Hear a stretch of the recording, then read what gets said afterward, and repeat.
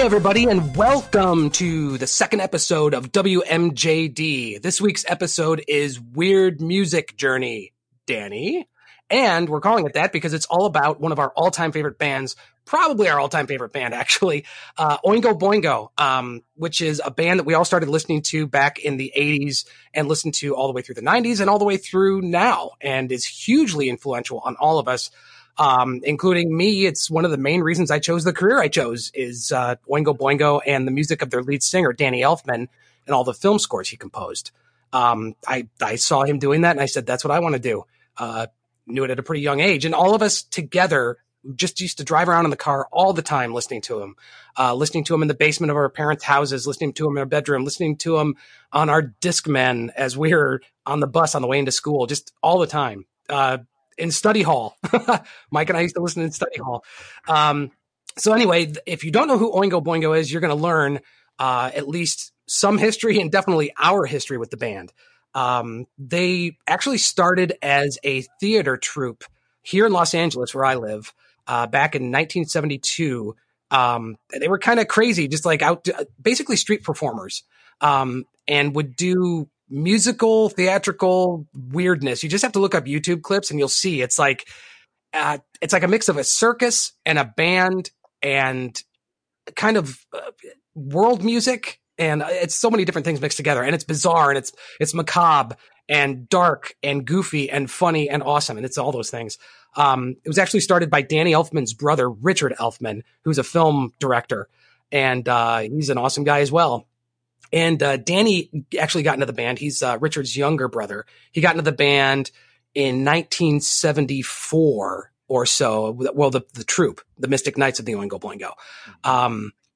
Back when he had gone with his brother over to Europe, and they played in a French group. What was the name of that? Anybody want to chime in? I'm trying to remember the French, the circus, something.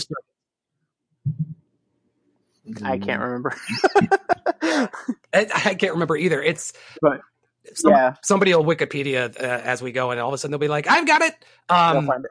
I know. But, they played I think Richard and Danny both played violin and percussion, and it was another kind of a street performing theater group.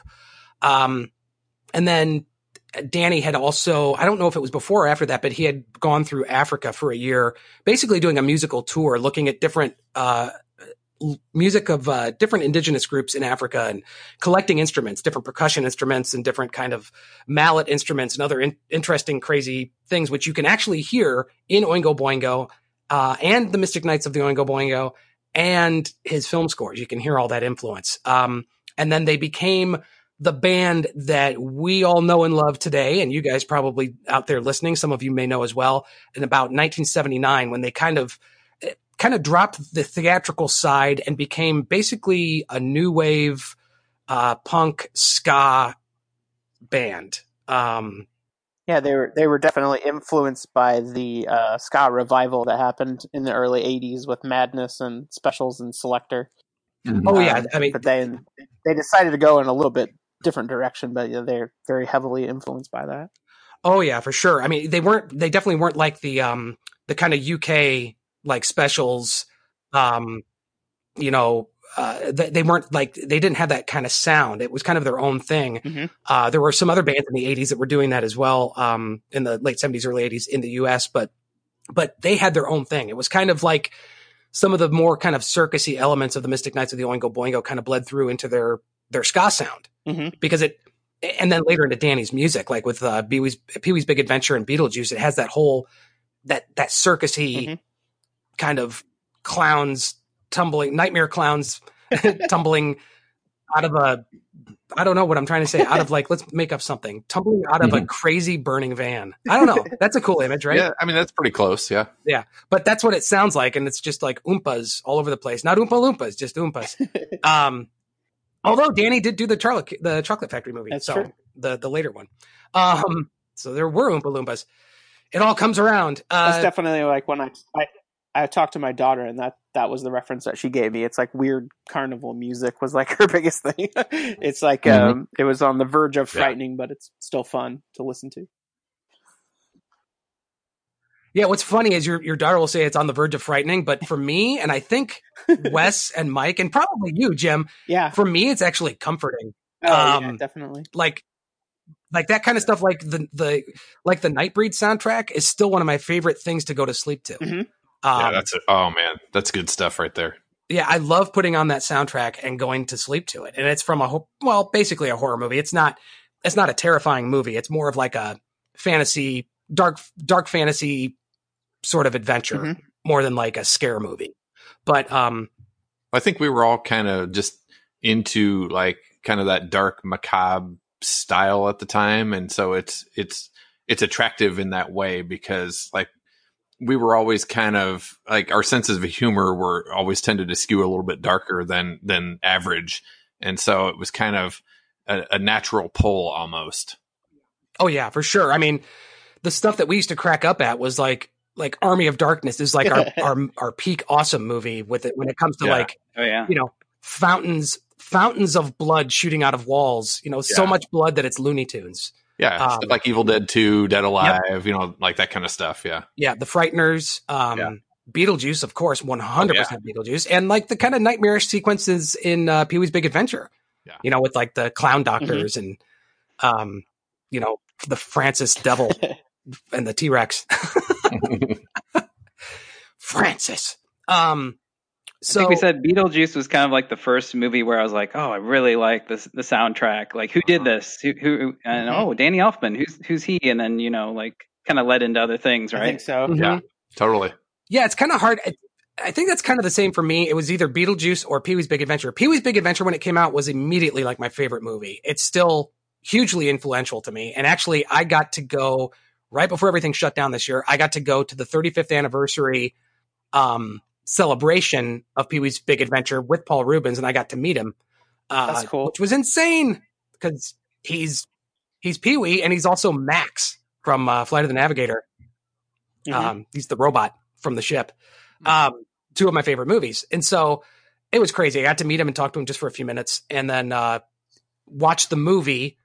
And then he talked for like 2.5 hours about the behind the scenes and making the movie. And he talked about Danny. And actually, this will be something maybe we could post on one of the socials for everybody.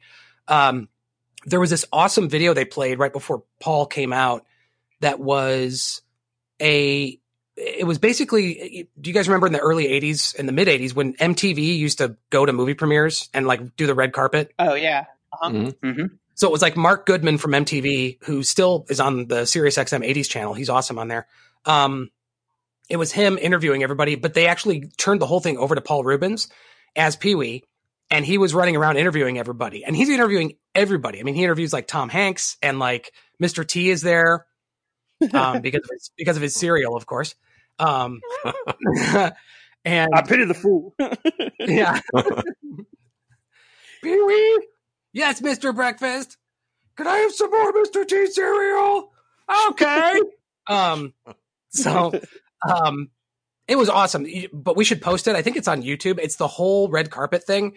And Danny and the guitarist, Danny Elfman and the guitarist from Oingo Boingo are there. And they actually talked to him for like, I don't know, 3 or 4 minutes.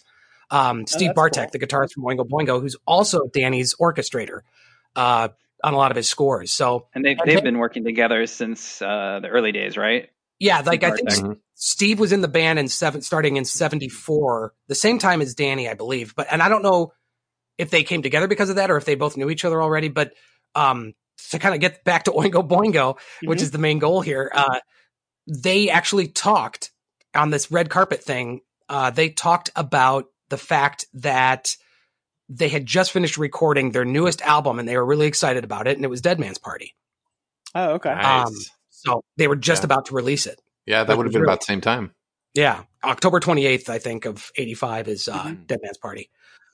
But what we're going to do is, did you guys have anything to add? I mean, well, let's kind of finish the bio here. So 79, they kind of started. They did a bunch of EPs and singles and 7-inches to the little chillins out there who maybe haven't heard this stuff yet, the tender lumplings.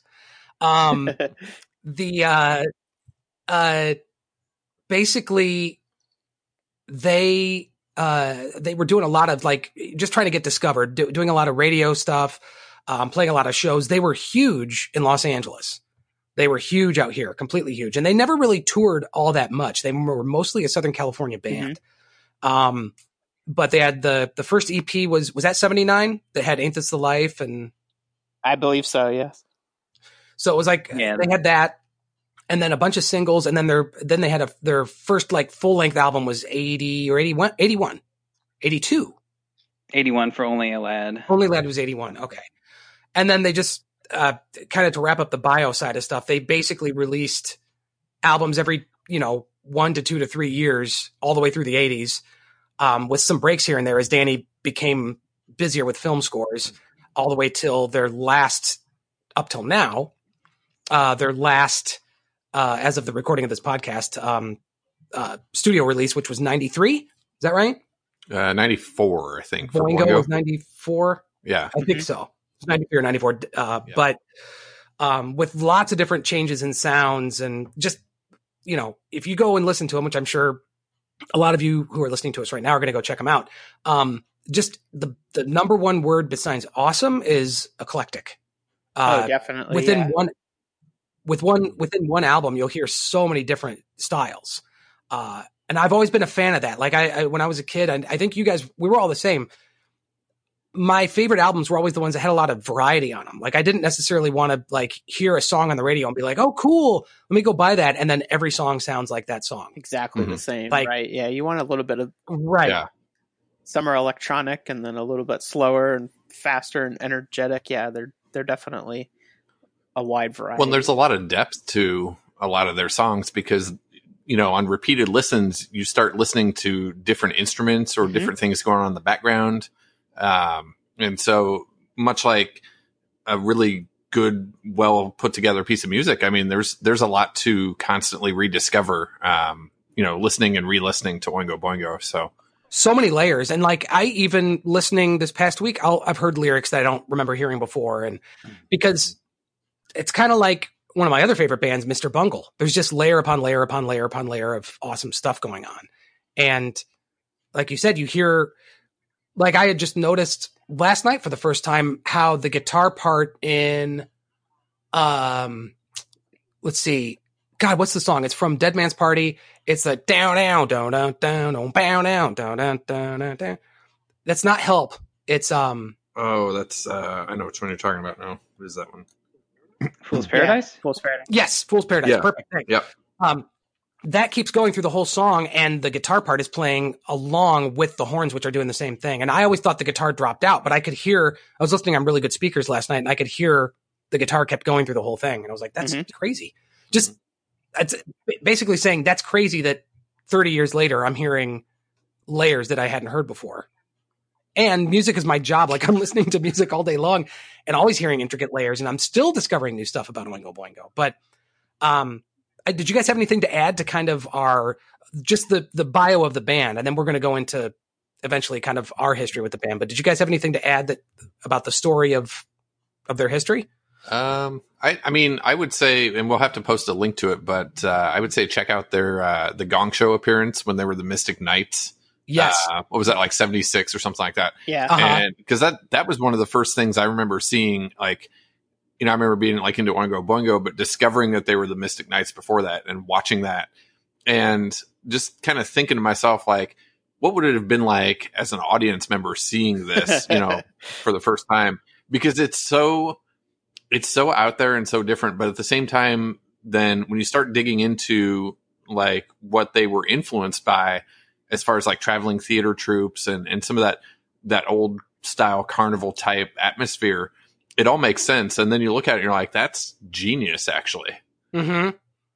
Oh yeah, I totally agree. Every time I've seen any of those performances, they're incredibly cool. Like, and they blend a lot of different styles. Like they'll actually blend, like classical music. And then all of a sudden stuff from like all the marimba and xylophone stuff they do that's, influenced by, music from Africa and from the tropics. Yeah.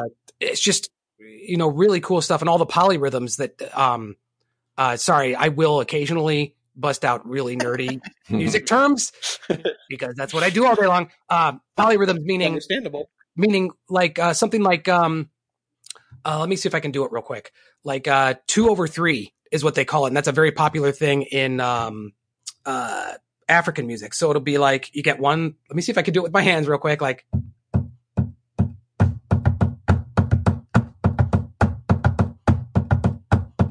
So one of those is going in 2 and the other one's going in 3. And when you put them together, it makes a cool rhythm. Here, you can hear it with maybe these 2 notes on an old 1983 synthesizer.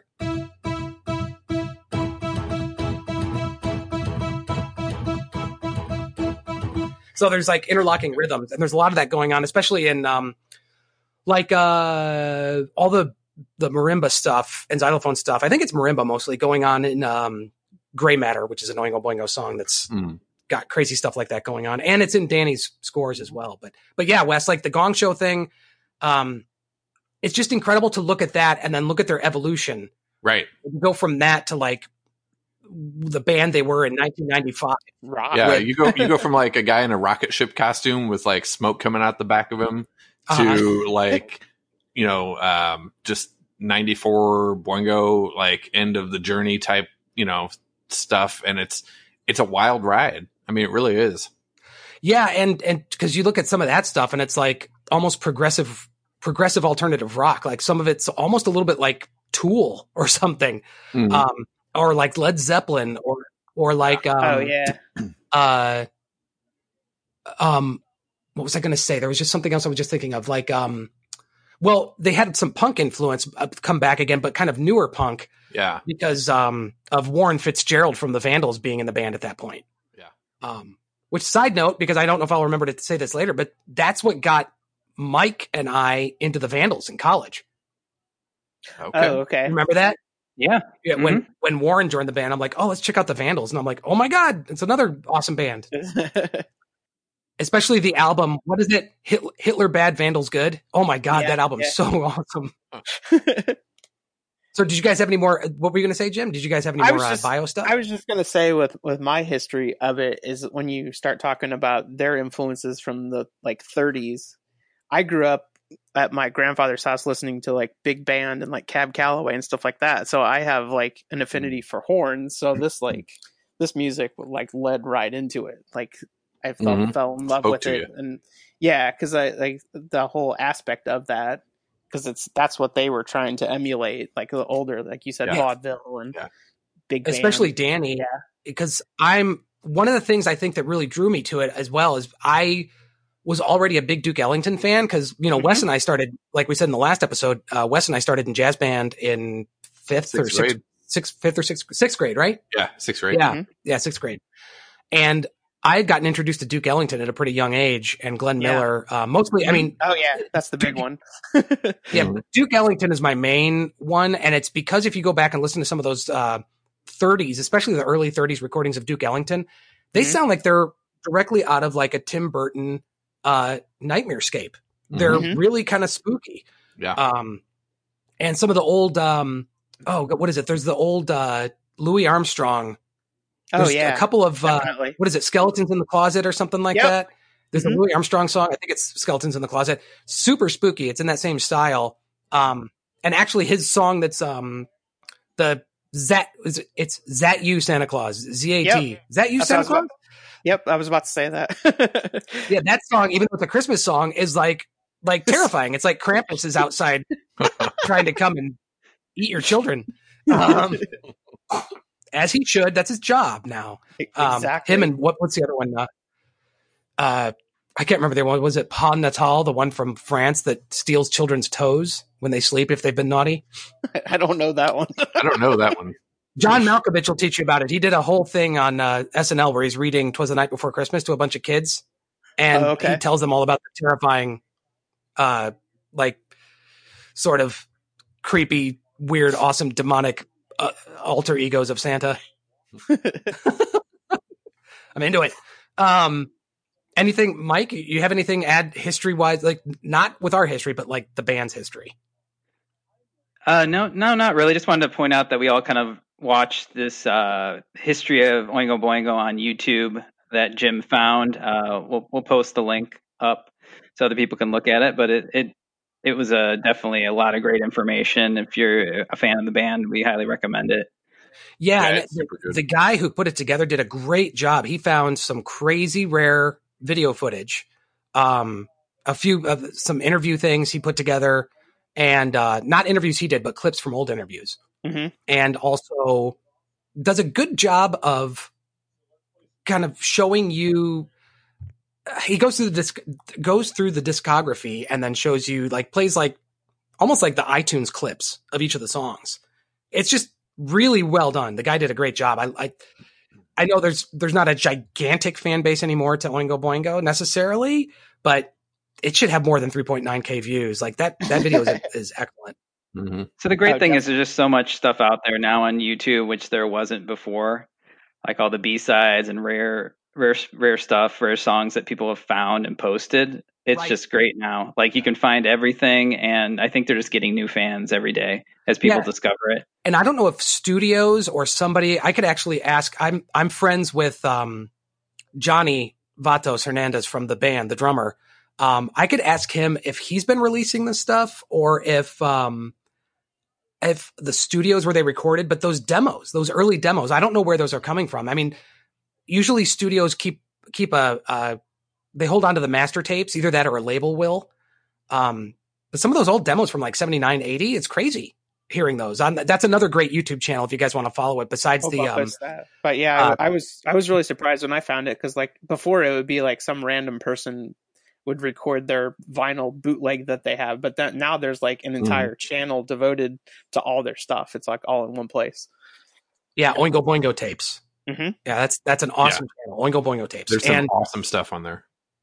Yeah, it's crazy because one thing before we get to kind of our songs, one thing Mike just brought up, because when of course I'm always listening to Oingo Boingo, but I was just doing a refresher the past couple weeks of just history and stuff like that.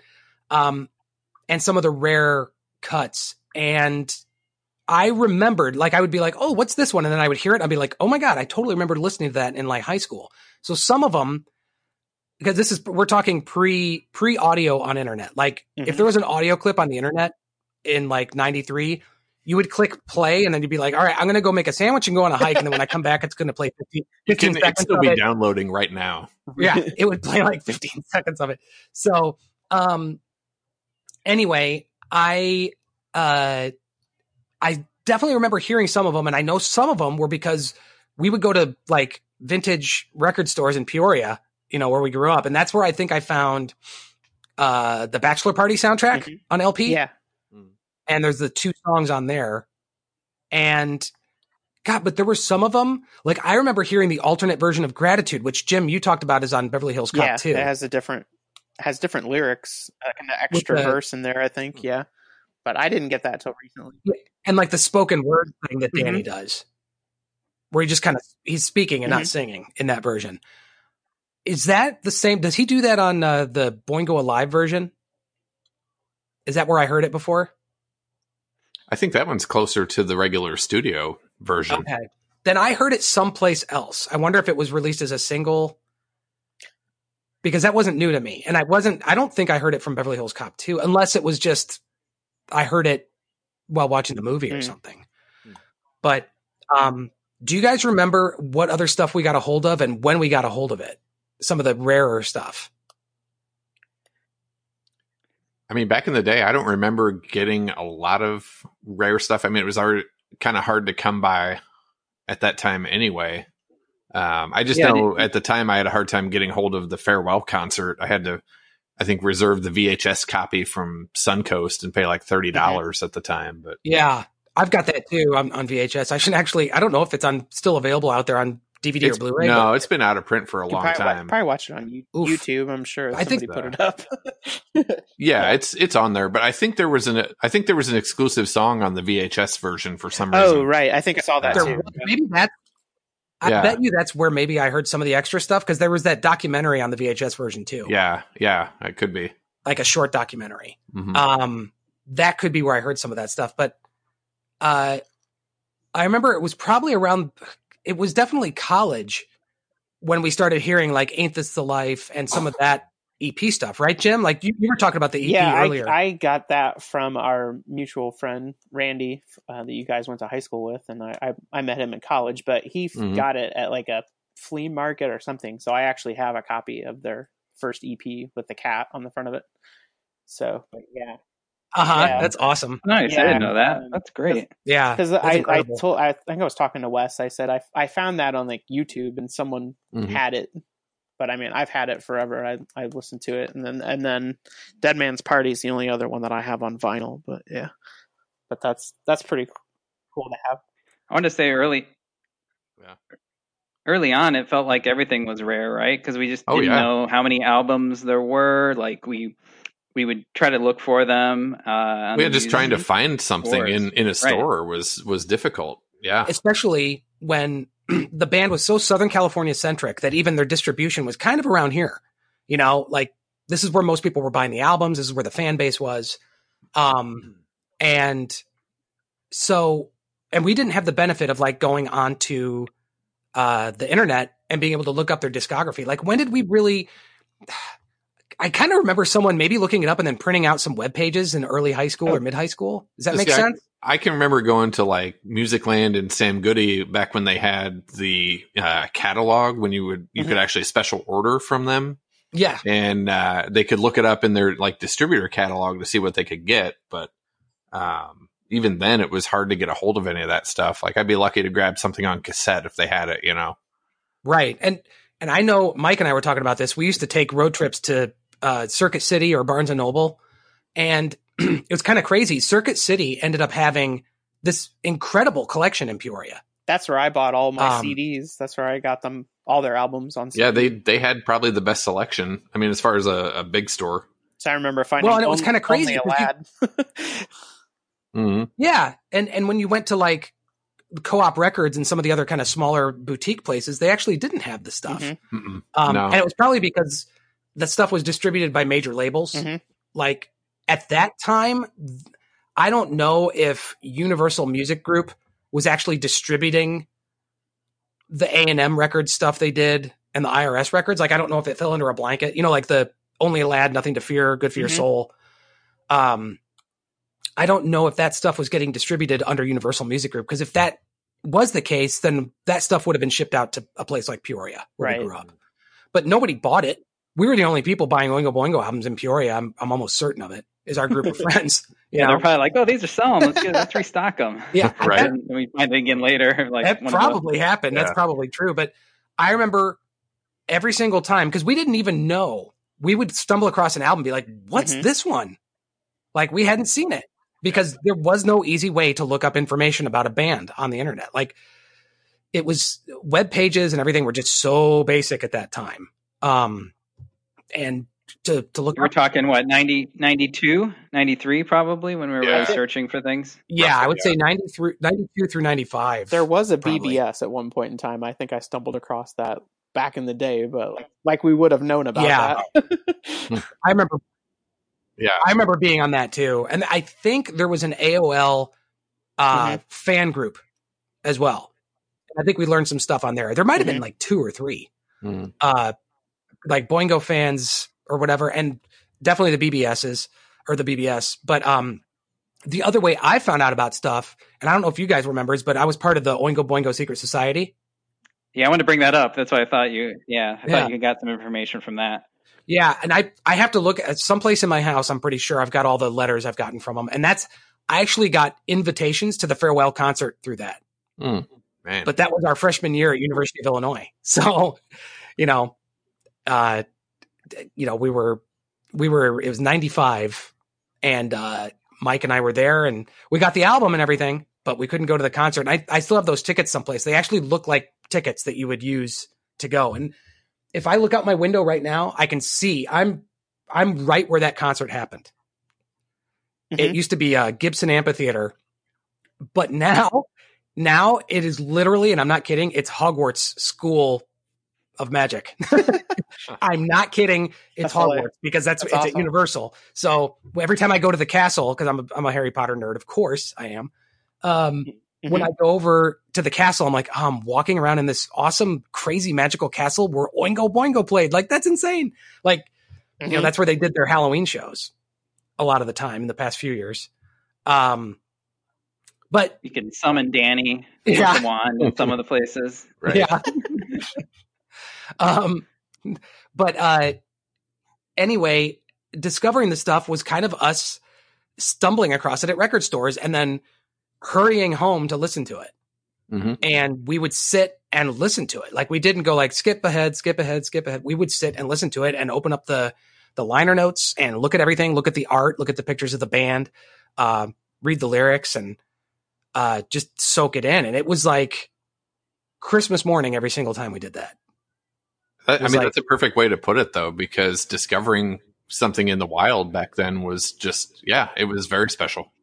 Yeah. And it's like, again, you know, a lot of our podcast is going to be talking about what it was like for us growing up. And, you know, we can kind of talk about the juxtaposition with how things work today. I am insanely grateful that we can go onto YouTube and find some weird performance of Oingo Boingo playing some cover song at the Whiskey A Go-Go in 1983. Mm-hmm. That's incredible. But, and I would never give that up, but there's a bit of magic that's really hard to find anymore, where you walk into a store and you're like, what's this weird? Like when we found the weird rare LPs, we had to go to like my parents' living room to bust out the record player. Mm-hmm. Right? Yeah. Like, we couldn't even listen to it in the car on the way home. We'd be like, oh my gosh, what is this Boingo Alive? What is this? Because I think we got Boingo Alive first on LP. Yeah, I think so. Mm-hmm. Because I remember I made cassettes for you guys of it. Yep. And I designed the art using clip art in PowerPoint. And it was like, I used, it said Boingo Live on it. And I used the clip art picture. I still have the tape. It's here in my studio where I'm sitting right now. Yeah, I have mine still. And it's got the guy that's with all his organs. Like it's sort of like a stick figure drawing of a guy with all his organs, like a medical drawing. Oh, somebody needs to upload that to the social media. Yeah. If you've got, is that the artwork you have on yours, Mike, or? I'd have to pull it out of the closet here. I'm not sure. Okay. With the skeletons in the closet? Somewhere in there. Yeah. So, and that was another one we got early on, is that Skeletons in the Closet Greatest Hits. But I guess we could kind of move into the next section, because all this stuff will come up. But I mean, the discoverability, what I wanted to kind of say about that was, there was something special about going into a physical place, and record stores felt like a magical place. Like, you'd go in and there was just aisles and aisles of stuff to discover. And sometimes you had to make the gamble. You'd be like, well, what is this? And they're not going to put it on a record player or play it for you. You didn't get samples. You just got it. And you hoped it was good. And it was an adventure, you know? But I guess what we kind of wanted to do next is go into not, I just hit the synthesizer, not our favorite songs, because I was telling the guys, that's impossible for me. Like, this band is easily the most influential band on me. So it's like picking a favorite child. Like, you just can't do it. I'm not a big fan of like favorites necessarily anyway, where people are like, the ship is sinking. What meal do you want to take off the ship with you that you'll eat forever? Like, or, you know, the desert island, what are your desert island movies? Like, I just don't, it's like, why that choice is not going to happen. So I'm not going to make it. Like, if you don't have to. Yeah, if I don't have to, because also you ask me today what my favorite Oingo Boingo song is or whatever. And I might say, oh, I'm in a gray matter mood. Oh, what's your favorite song tomorrow? Oh, I'm in a only makes me laugh mood. Like, it'll change. So, but what we're going to do is basically, we just kind of we didn't tell each other what we picked, but we picked about 5 songs to kind of just talk about. So you could call them highlight songs. You could call them, just, you know, topics we wanted to talk about, songs we want to talk about, but it's just what grabbed us right now in the past week or two. It has nothing to do with our actual favorites, because, well, at least for me personally, that doesn't exist. They're all at position number 1 for me, every Oingo Boingo song. So I guess I'll go first, right? You want me? Yeah, go ahead. Go for it. So the first one I wanted to talk about was the song Just Another Day, which is one of my, I'm going to say one of my favorite songs. I'm going to break my own rules. So no, it's a song that's always stuck with me because the mood of that song is so cool. It's kind of like, it kind of has the feel of a supernatural apocalyptic hellscape. But mystical and magical at the same time and adventurous. I don't know. Do you guys get the vibe from that song? Yeah, it's on my list too. So it's one of my 5 that I picked. Damn it, Mike. Yep. So stop the yeah, podcast. It's kind of that same. Start over. It's No. It's just the whole like kind of like composition of it, how it kind of like evolves throughout the song, and just the singing. Danny singing is just amazing on it. I feel like yeah. And yeah, just the feel of it is just like, it just feels like an essential like Oingo Boingo song. Yeah, and it's got this mood about it, like I said, where it's not dismal. It's like an adventure through a supernatural apocalypse. Because the lyrics kind of like there. I was going to say that the Go ahead, even Jim. though there's a lot of stuff is like falling down around, there's still like hope that there's something for you after all of this. There's you don't have to worry about. Yeah. And which is a lot of their lyrics. There's we may be going through some stuff, but we'll get through it, and it'll be fine. Mm-hmm.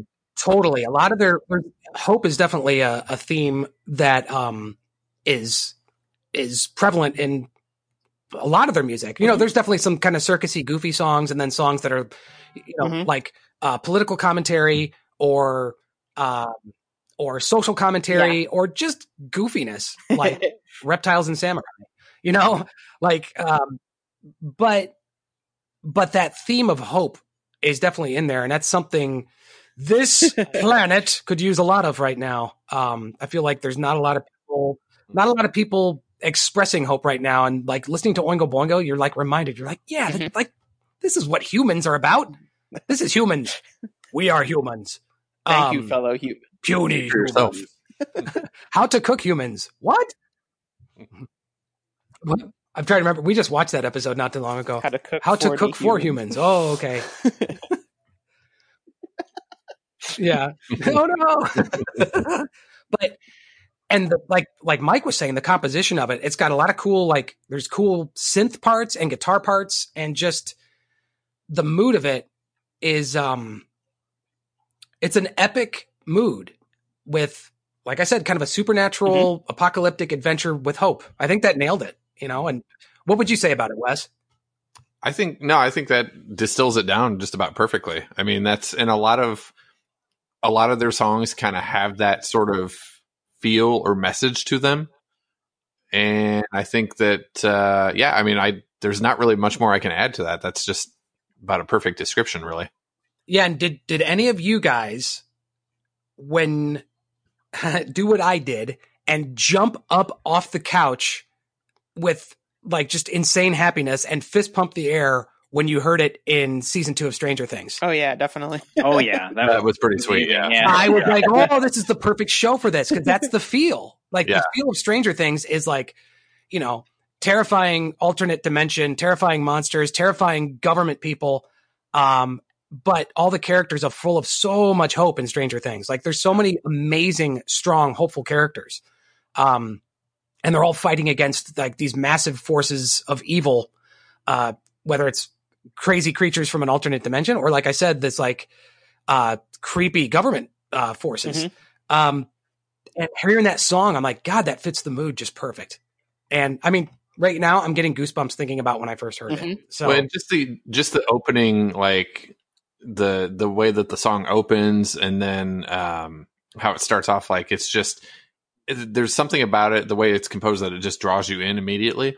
It's like a story. Yeah. Yeah. And it kind of just takes you on that journey then. Right. The weird music journey, Danny. So I am going to hand it off to, let's see, we're going to do the reverse of WMJD. So now we're going to Jim. Mr. J. Right? So the song J. Yeah. Are you Jim? Are you GYM? How do you spell your name? No, that's my friend in college, so I can't steal that. He went by Jim, but I really, it's awesome. Which he's an Oingo Boingo fan too, and he saw that right away. That's so we bonded. That we lived on the same floor. Oh, awesome! But my song I'm going to pick, I would say it would be Gray Matter. Like I said, the Oh, yeah. keyboard and the bass, the synth in there. But again, talking about hope, but I like the message of that song is basically that you don't have to listen to everything you're being told, and you don't have to follow what everybody else is telling you to do. That you have the power to make your own decisions, and that you should think for yourself. Basically, I always like that message in the song. Yeah, that's actually, it's a pretty prevalent message in some of their songs, actually. Yeah. Oh, I know. Gray Matter is a big one for me on that. It's, you nailed it. I don't need to add anything to that. Like, you nailed it. It's like, don't do, because we were like that. Like, we were all lucky in that our parents weren't the kind of parents that told you to don't be weird and don't do that. Why are you listening to that stuff? And why are you doing, like, they loved it. They're like, oh, what's this? Like, my parents loved Oingo Boingo. In fact, I mean, we could talk about this a little bit later, but my dad drove me and Mike to see Oingo Boingo, and he loved the show. He drove to Chicago to see it. I wanted to point that out since Gray Matter is also on my list. You're going to take all of mine before it gets to me. But that was like the song that stood out to me when we went to that concert. So we went to the concert in 94 in Chicago. I think it was August maybe. I would think it was near Halloween. I think it was already getting September chilly. maybe. So they that was their tour for the last album, right? Boingo. Album. Mm-hmm. So they play a lot of the songs off of that album, but they also played a lot of classics. And Gray Matter, I think, was towards the end, I want to say. And when they brought out the marimbas, it was just amazing. Watching that live. Oh gosh, wasn't that crazy? I still have my concert. Yeah, I should have worn it today. Although this is an audio podcast, so it doesn't matter. But I still have my concert shirt. I have my concert shirt from that concert, and it still has a boot stain on it from us being in the mosh pit. And nice. There was a chick with these big, like combat boots. She was awesome, like punk rock girl with these big combat boots on, and she was crowd surfing. And that pit was actually kind of fun because it wasn't a let's get mangled pit. And her boot went into my shoulder, and the boot mark is still on my shirt, even though I wash it. It's like stigmata or something. I remember the fans were really, everyone was really nice at that concert, even though it was like a mosh pit. Usually it's kind of violent, right? Yeah. But people, I remember one guy was kind of trying to protect me from the worst of the mosh pit. Yeah. When I was towards the front, so I wouldn't get pushed against the gate and towards the front. Oh yeah. So, and I tell you, those kind of shows and the pits at I'm not kidding, the pits at metal shows, it's actually kind of cool people. And it depends on the kind of metal. If you're going to fantasy metal stuff, Iron Maiden or some of the more D&D kind of metal, when I've gone to those shows, it's the coolest group of people, and everybody's image is they're going to go to that show and they're going to get knifed in the bathroom. Totally destroyed. Yeah, they're going to get mugged and knifed and punched, and it's going to be a nightmare. But everybody there's like, dude, how you doing? And I'm just working on my new mage character, man. He's super cool. And I'm here. Look, I'm drawing him in my Trapper Keeper. I don't know. It'd be awesome if everybody at Iron Maiden shows had Trapper Keepers. But yeah, I went and saw Dream Theater a couple times over the last couple of years. They were here in town, and it was kind of a similar vibe with the audience. Yeah, it's crazy, right? You don't think of that. There's everybody's super cool, There's certain shows where there'll be some crossover. Sometimes I haven't actually been to one, and I think they just did their farewell last year anyway, but Slayer shows, there'll be a mix. There'll be some people that are a little bit more hardcore, a little bit rougher, and then the super nerdy metal people too. But most metal shows are the coolest, most awesome nerdy people. And they're actually kind of uniting shows. But anyway, this episode's not about metal completely. But yeah, Gray Matter, that message is, that's a big one for me. That don't listen to what you're told. And what I was getting back to, sorry, I totally derailed that train, the crazy train. But our parents, we didn't have to deal with that. We didn't have to rebel, right? We didn't have parents to rebel from. We still, I could say, we're on the rebellious or on the outside, shall I say? Another Oingo Boingo song. But we're nerdy. I just hesitate to call us outcasts because we were friends with so many people. Right. But kind of intellectually, whatever you want to call it, we were not. God, I can't say. There's no good way of saying what I'm trying to say without. Like, we were kind of off center, I guess, maybe a little. There you bit. go. Perfect. Like we weren't. Not really into like the main popular things, but like we had our own things that we were kind of into, and we were like super like into that. So I don't know. Like we enjoyed mainstream stuff 100%, but I wouldn't call any of us mainstream. No, right. We were punk rock new wave kids. That's the best way to put it. We're punk rock new wave kids, and we like ska and all sorts of things. I don't know. That's a whole other topic. Yeah, it's like a month of episodes. Did you want to say anything else about Gray Matter, Jim? No, I don't think so. I think we covered it. Just you guys all agree. I think a good performance which we can post, which is the Ritz live performance of it, definitely. is a great one to watch. All the songs in the Ritz. Yeah, the two marimbas playing in that. Oh my God, that's awesome. Once that gets to that point, it's amazing. Yeah, you can just feel their energy through the screen. Mm-hmm. Let's see. I'm playing in the wrong key, I think. There you go. There we go. Playing the. So I can jump in then if you're done, Jim. Yep. Yeah, go for it. So I picked "Good for Your Soul" off of the album "Good for Your Soul." I knew that was going to be one of yours. Yeah. Yep. So I basically, I think I found this album on my own. I don't know where or why I wasn't with you, Dave, since I know a lot of times we were going searching together. But I remember buying this one, and it kind of was my album because I found it, and so maybe that's why I attached so hard to it. Mm-hmm. And I just remember listening to it like every night, reading along with, singing along with the lyrics, and just like lights out in my room, just listening with my eyes closed and just trying to pick out all the different parts of the different songs, different instruments. You were just going, my precious. Yeah, I remember that summer. It was a summer, I think, that you found it. Yeah, and kind of the lyrics also kind of remind me of that. It's kind of like that falling asleep, kind of like you're like laying in bed and kind of thinking and stuff. It kind of just draws me to that those lyrics. And that in between world you're kind of in right before you fall asleep. Yeah, that album's got some spookiness to it too, for sure. Mm-hmm. Some nighttime spooky vibes. Yeah, it's very haunting melodic, I guess I would call it. Like pictures of you. Is like that one's really. I was just going to say that. Haunting. Mm-hmm. Yeah. Yep. Yeah, I love that song. It's like Victorian horror story.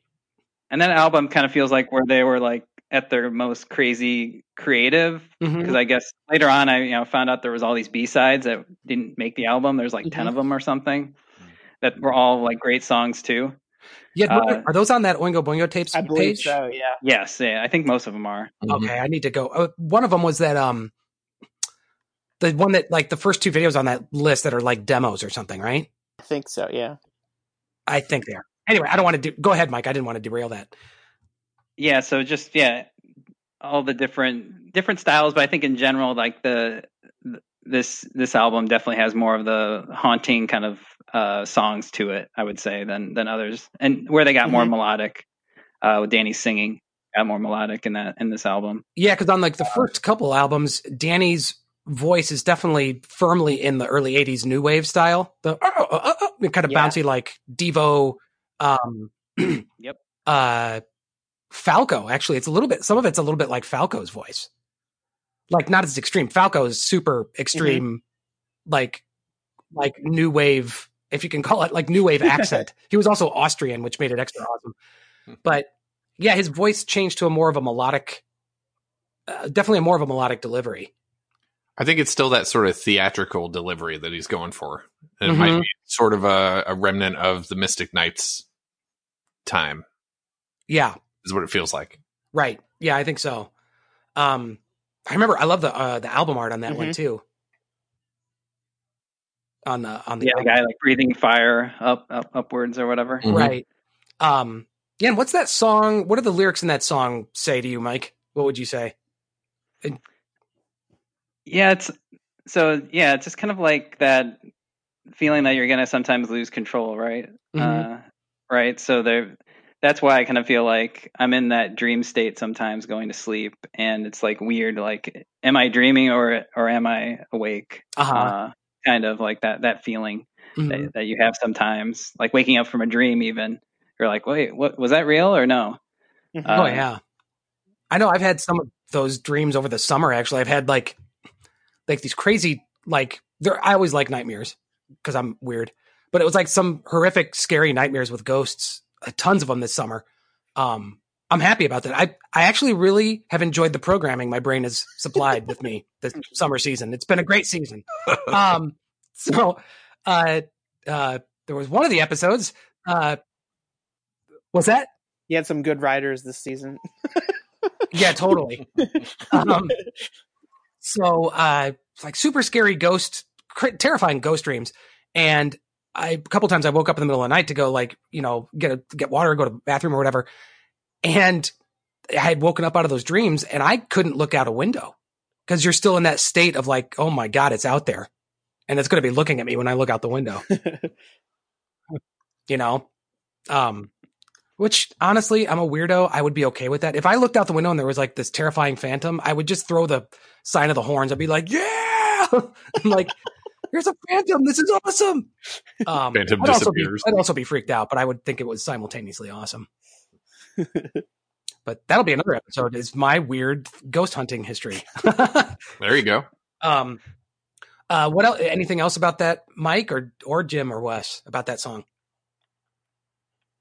I don't think so. I think we can go on to it's good. Wes. Yeah, it's okay. Wes's first song. Okay, so mine's going to be not quite as in detail, I guess, but I like the song. I like the version of it, and this would be "Country Sweat." Oh yeah, is one of my favorites. Okay. Because like I've always liked the song itself, like the main version, but it's just a little too fast. Like there's just too much going on. But I think the first time I heard Boingo Alive, and you get to disc 2 and you're getting towards the end of it, and it's like the second to last track is Country Sweat. I was like, wait a second, this is interesting. Like it's completely different than anything that they've done musically up to that point. Right. But it just, for me, I like the way that song kind of fits within that sort of that mold that they've created. Mm-hmm. And it just really shows how talented the band really was, that you could just switch into that sort of twangy, like country western style almost. And yet it just fits like a glove. I mean, it's just, I don't know. There's just something about that song. Just listen to it. Like the lyrics are kind of, they're okay. I don't really discertain any sort of message from them, but there's just something about I think it might have to do with superficiality. I just really like. Mm-hmm. I think it might have something to do with superficiality. But they did both styles. They did country and western. Right. No, I don't know. Like musically, it's just like I was impressed the first time I heard it, because I was like, wow, I didn't think that that they could do something like that. No, and I actually think there's something I've noticed about the bands that are from Los Angeles, and it's that a lot of them have studio musicians in them, right? And they've played in so many different bands. So some of the guys in Oingo Boingo may have played on some sessions and had to do country stuff. That's certainly possible, yeah. It's like, Toto, the band Toto, who did, Africa and Rosanna, all those great songs. The guitarist from Toto actually lives down the street from me, which is kind of awesome. He's one of my guitar heroes. He's actually a lot of the guitar stuff on Michael Jackson's Thriller album as well. Cool. Okay. Not the on Beat It, it's Eddie Van Halen playing the solo, but the part that's actually that's Steve Lukather, my neighbor. He, those guys were all studio musicians, like I said, playing on Michael Jackson albums, playing on like Boz Scaggs albums. That's for our Yacht Rock episode that we'll do in the future. I can't wait for that. Yeah. When summer comes back around, we'll do a Yacht Rock album and talk about Michael McDonald. Did you ever, speaking of like studio musicians, did you ever see that? I think there was a documentary a couple of years ago, it might have been on Netflix, called Hired Guns. and it was about these guys that played with other bands and stuff. It was fascinating. Yeah, I remember when that was being made because I was at one of my Family Guy sessions. We were at Fox Studios, and I was at the recording studio for one of our Family Guy things. And, the orchestra set up, and all the players in the orchestra were talking about that documentary being made because some of them were interviewed for it. Some of the players on Family Guy. Yeah.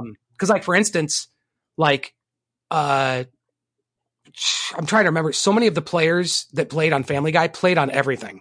Like, God, they would play on everything. You talk to them and they're like, oh yeah, I played on A-Team. I played on Magnum.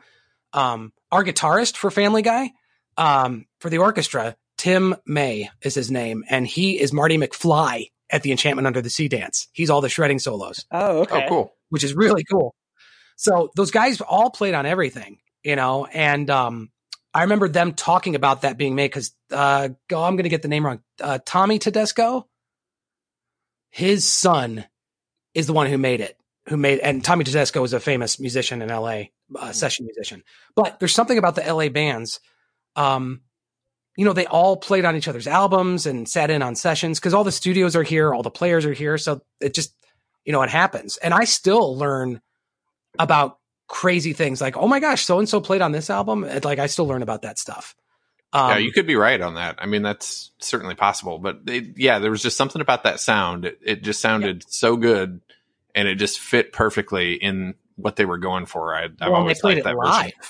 on the Boingo Alive album. So that was as far as I know, that was without any cutting or overdubs. Like they just played it like they were sitting in a room and played it and hit record. So it's basically like a concert fantastic. without an audience is what they were having. How they did. Exactly. Yeah, the album we're talking about is Boingo Alive, which is a double album, and just a really good one to listen to because it's apparently the band wanted to show what the live experience was like of seeing them without the crowd noise and the sound system being kind of weird and being in a giant amphitheater where it echoes.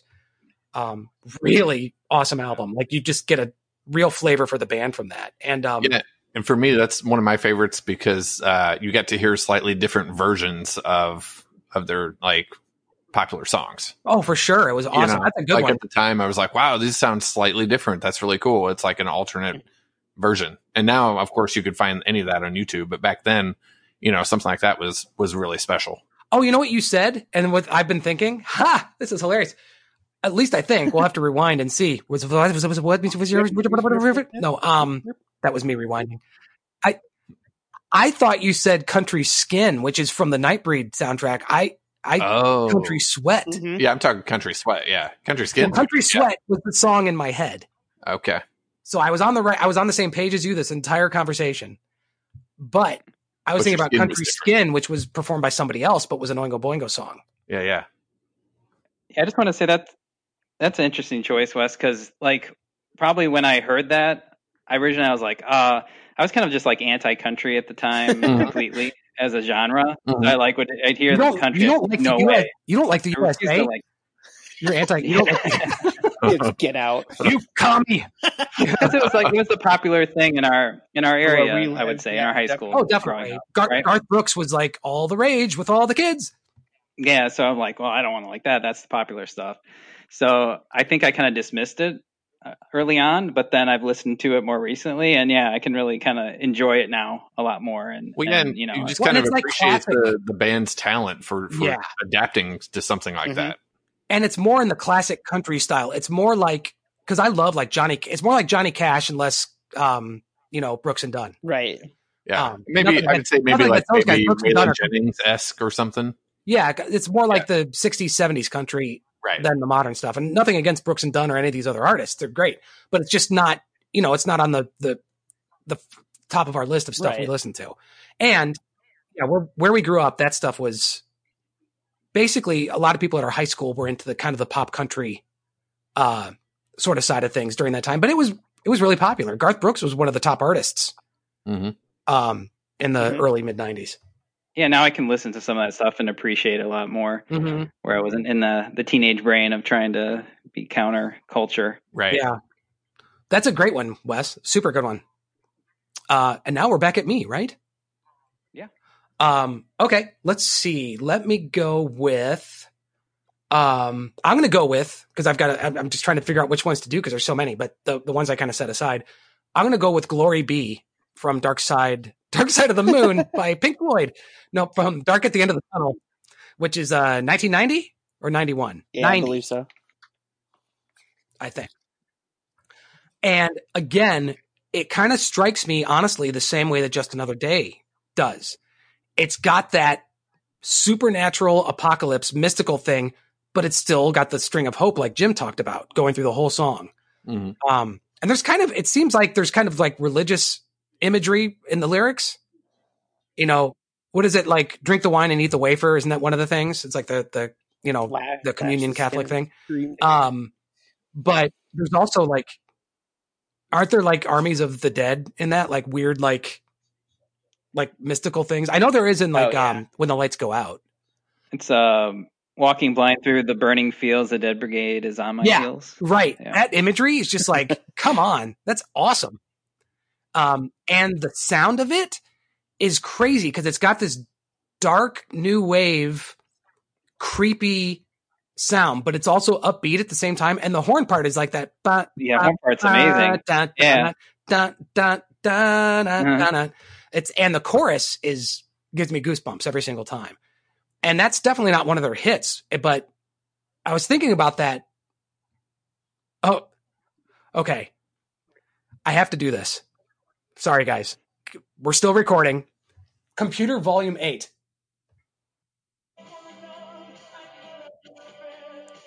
You hear it? Yeah. Yeah. This is Just Another Day playing on Sirius XM First Wave right now while we listen. There's your preview. That's this cool. Is a bad preview because it's coming through my single mic, but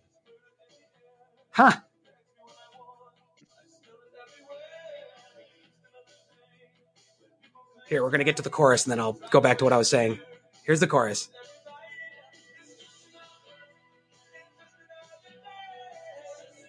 The universe is in our favor. It's actually kind of funny because it just reminds me of a really good memory of like sharing music through the phone. Yeah, right. Like, and this is totally what we used to do. Yeah. Like when you had Good for Your Soul, you used to play it over the phone for me because I hadn't been over to your house to hear it yet. Yep. You're like, check out this horn part. I'm like, oh, this is awesome. Or I'll turn it back down, guys. Computer volume 1. That was fortuitous. It was about, 25 minutes too late, but it was great. So that was my number one pick song. Not number one in order, just the first one I picked. So yeah, Glory Be has that same vibe as this song and like an epic chorus where Danny really like just sings his heart out.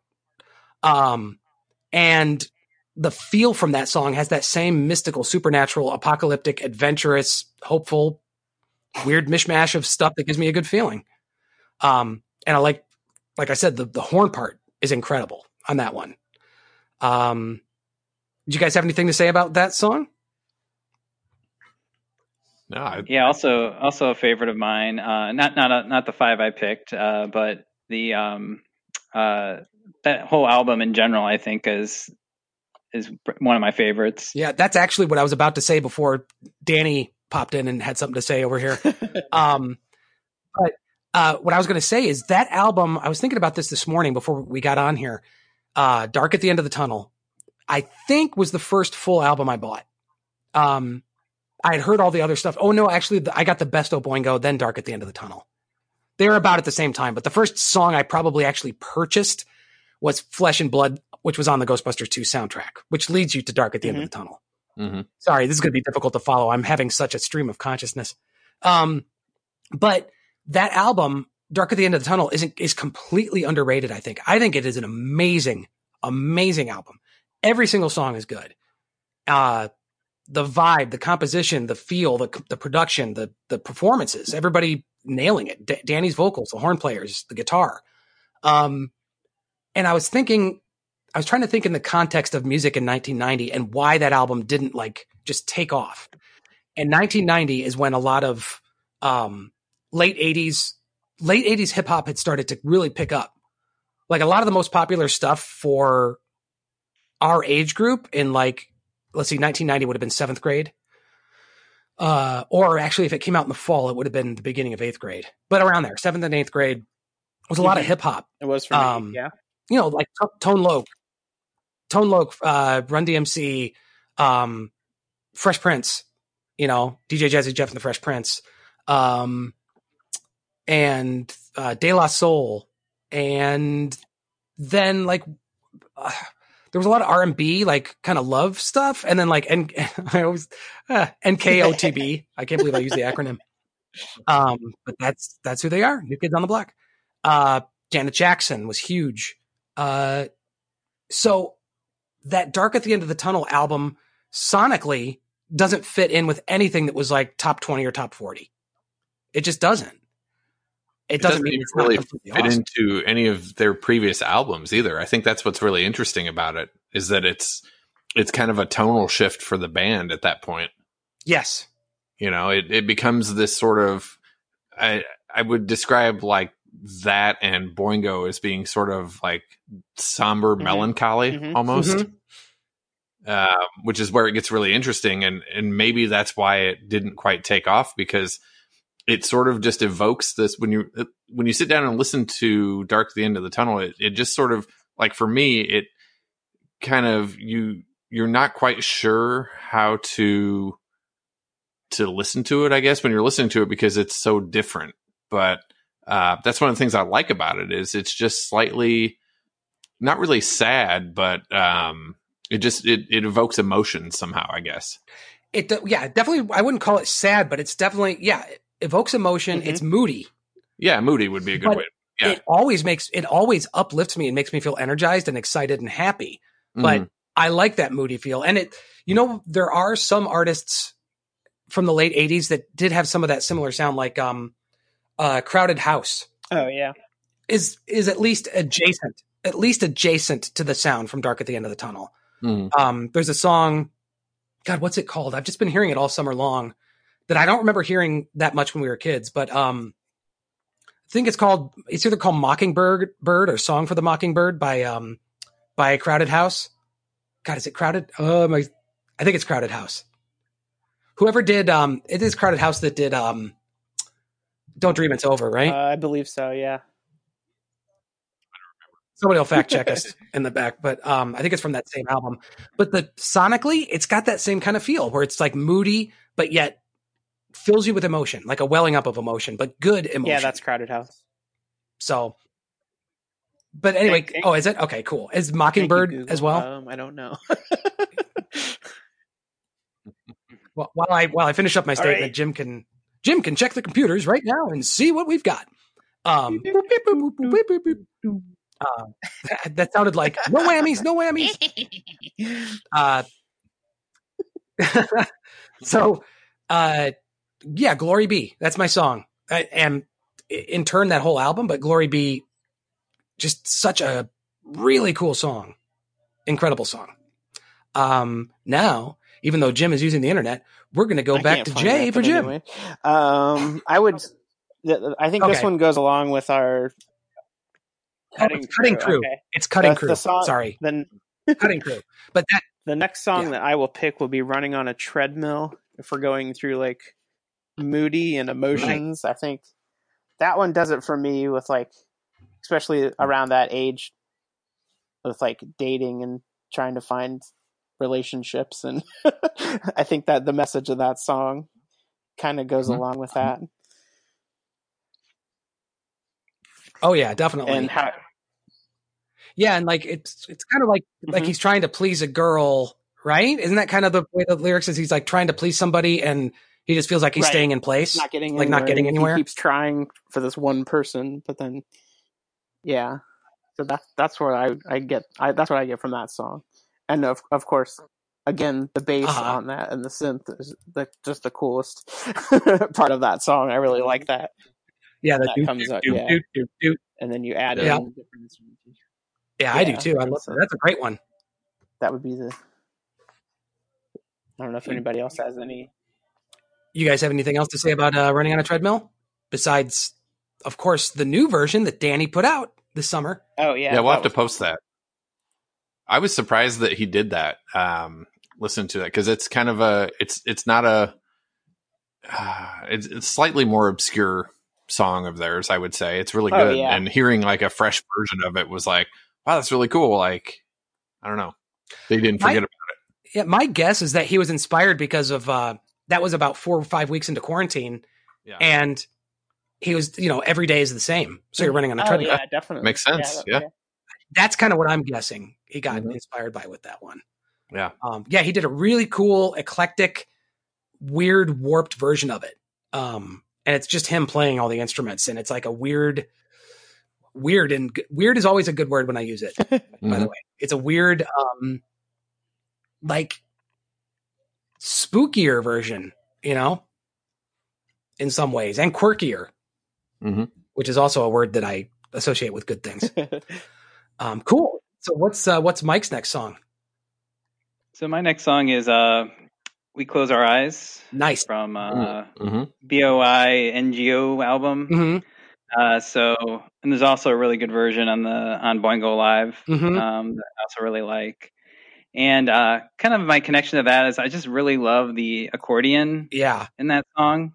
And obviously it's just like a very nice, like relaxing kind of like ballad like song. You can just kind of like almost like chill out to. Right. And it the connection to the accordion, which I don't know if you guys know this, is my grandfather played accordion in a band. I think you told me that. Okay. Yeah. Cool. So like I actually at one point had one of his old accordions, but it was so kind of like broken apart that you couldn't really rescue it or use it.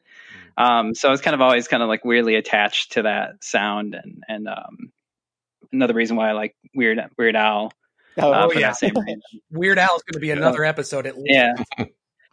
So I just always feel like that's just kind of like I'm just going to listen to this and just relaxing and just makes me feel good kind of song. That's a good one. And it was one that I was thinking of. And there's also a lot of people may know it from, that's also the end credit song from Buffy the Vampire Slayer, the original movie. Oh, right. Yeah. Forgot about that one. But it's not Oingo Boingo performing it. Is it Amy Mann or something? God, who is it?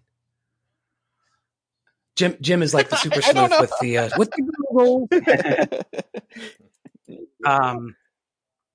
but that's a great one, Mike. Yeah, and I love the accordion part, and it is kind of slowed down. Like the drum part's kind of like a gentle pace. And it's hopeful. It's another one with hope. It's about we close our eyes and the world turns around again, and basically about everything's going to be okay. Yeah. And that we've got everything's going to be okay. We've got each other. This is a common thread, which you wouldn't think at first. But when you listen deeply to Oingo Boingo's lyrics, a common thread is we're going to be okay. We've got each other. We've got this. It says it's Susanna Hoffs. I don't know who that is, but that's. Oh, that's she's the lead singer from the Bangles. There you go. There's two lead singers from the band. She's the main lead singer. There's two lead singers from the Bangles, but she's the one who sang Walk Like an Egyptian. She's the main one in that video. I'm a Go-Go's fan, so I don't like the Bangles as much. So. My friend Dan is friends with Susanna and does stuff with her once in a while, plays live with her. She's actually super hilarious and awesome to follow on Twitter. In fact, like a couple weeks ago, she's like, guys, actually Saturday is my fun day. We read the lyrics, it's like Sunday is my fun day or whatever. Yeah. She's like, guys, it's actually Saturday. Sorry. You know that Prince wrote that song? Oh, really? Oh, yeah? Prince wrote Manic Monday, yeah. Oh, wait, yeah, I've heard that. Yeah. Mm-hmm. Yeah, because he wrote several songs for different bands. It's like, here you go. Yeah, he worked with like Stevie Nicks as well, that Stand Back in the middle of my room. He did the synth part in that. That's cool. Which is a really cool synth part. So anything else about that? So We Close Our Eyes, Mike? Yeah, I was just going to say like the lyrics is, it just kind of like feel like you should always be present in the moment and just, right. And just don't like get in a routine where every day is just kind of blending into each other, which it kind of feels like, I know lately to a lot of people, one day feels like the other, but try to do something, unique or really kind of like take note of something you haven't seen before, or haven't done before, even if it's just in your house. Definitely. And that's my life. We've all talked about this with the current state of everything. That's what we've all been trying to do, is be mindful and present and not take things for granted. Don't get lost in the past. Don't get lost in the future.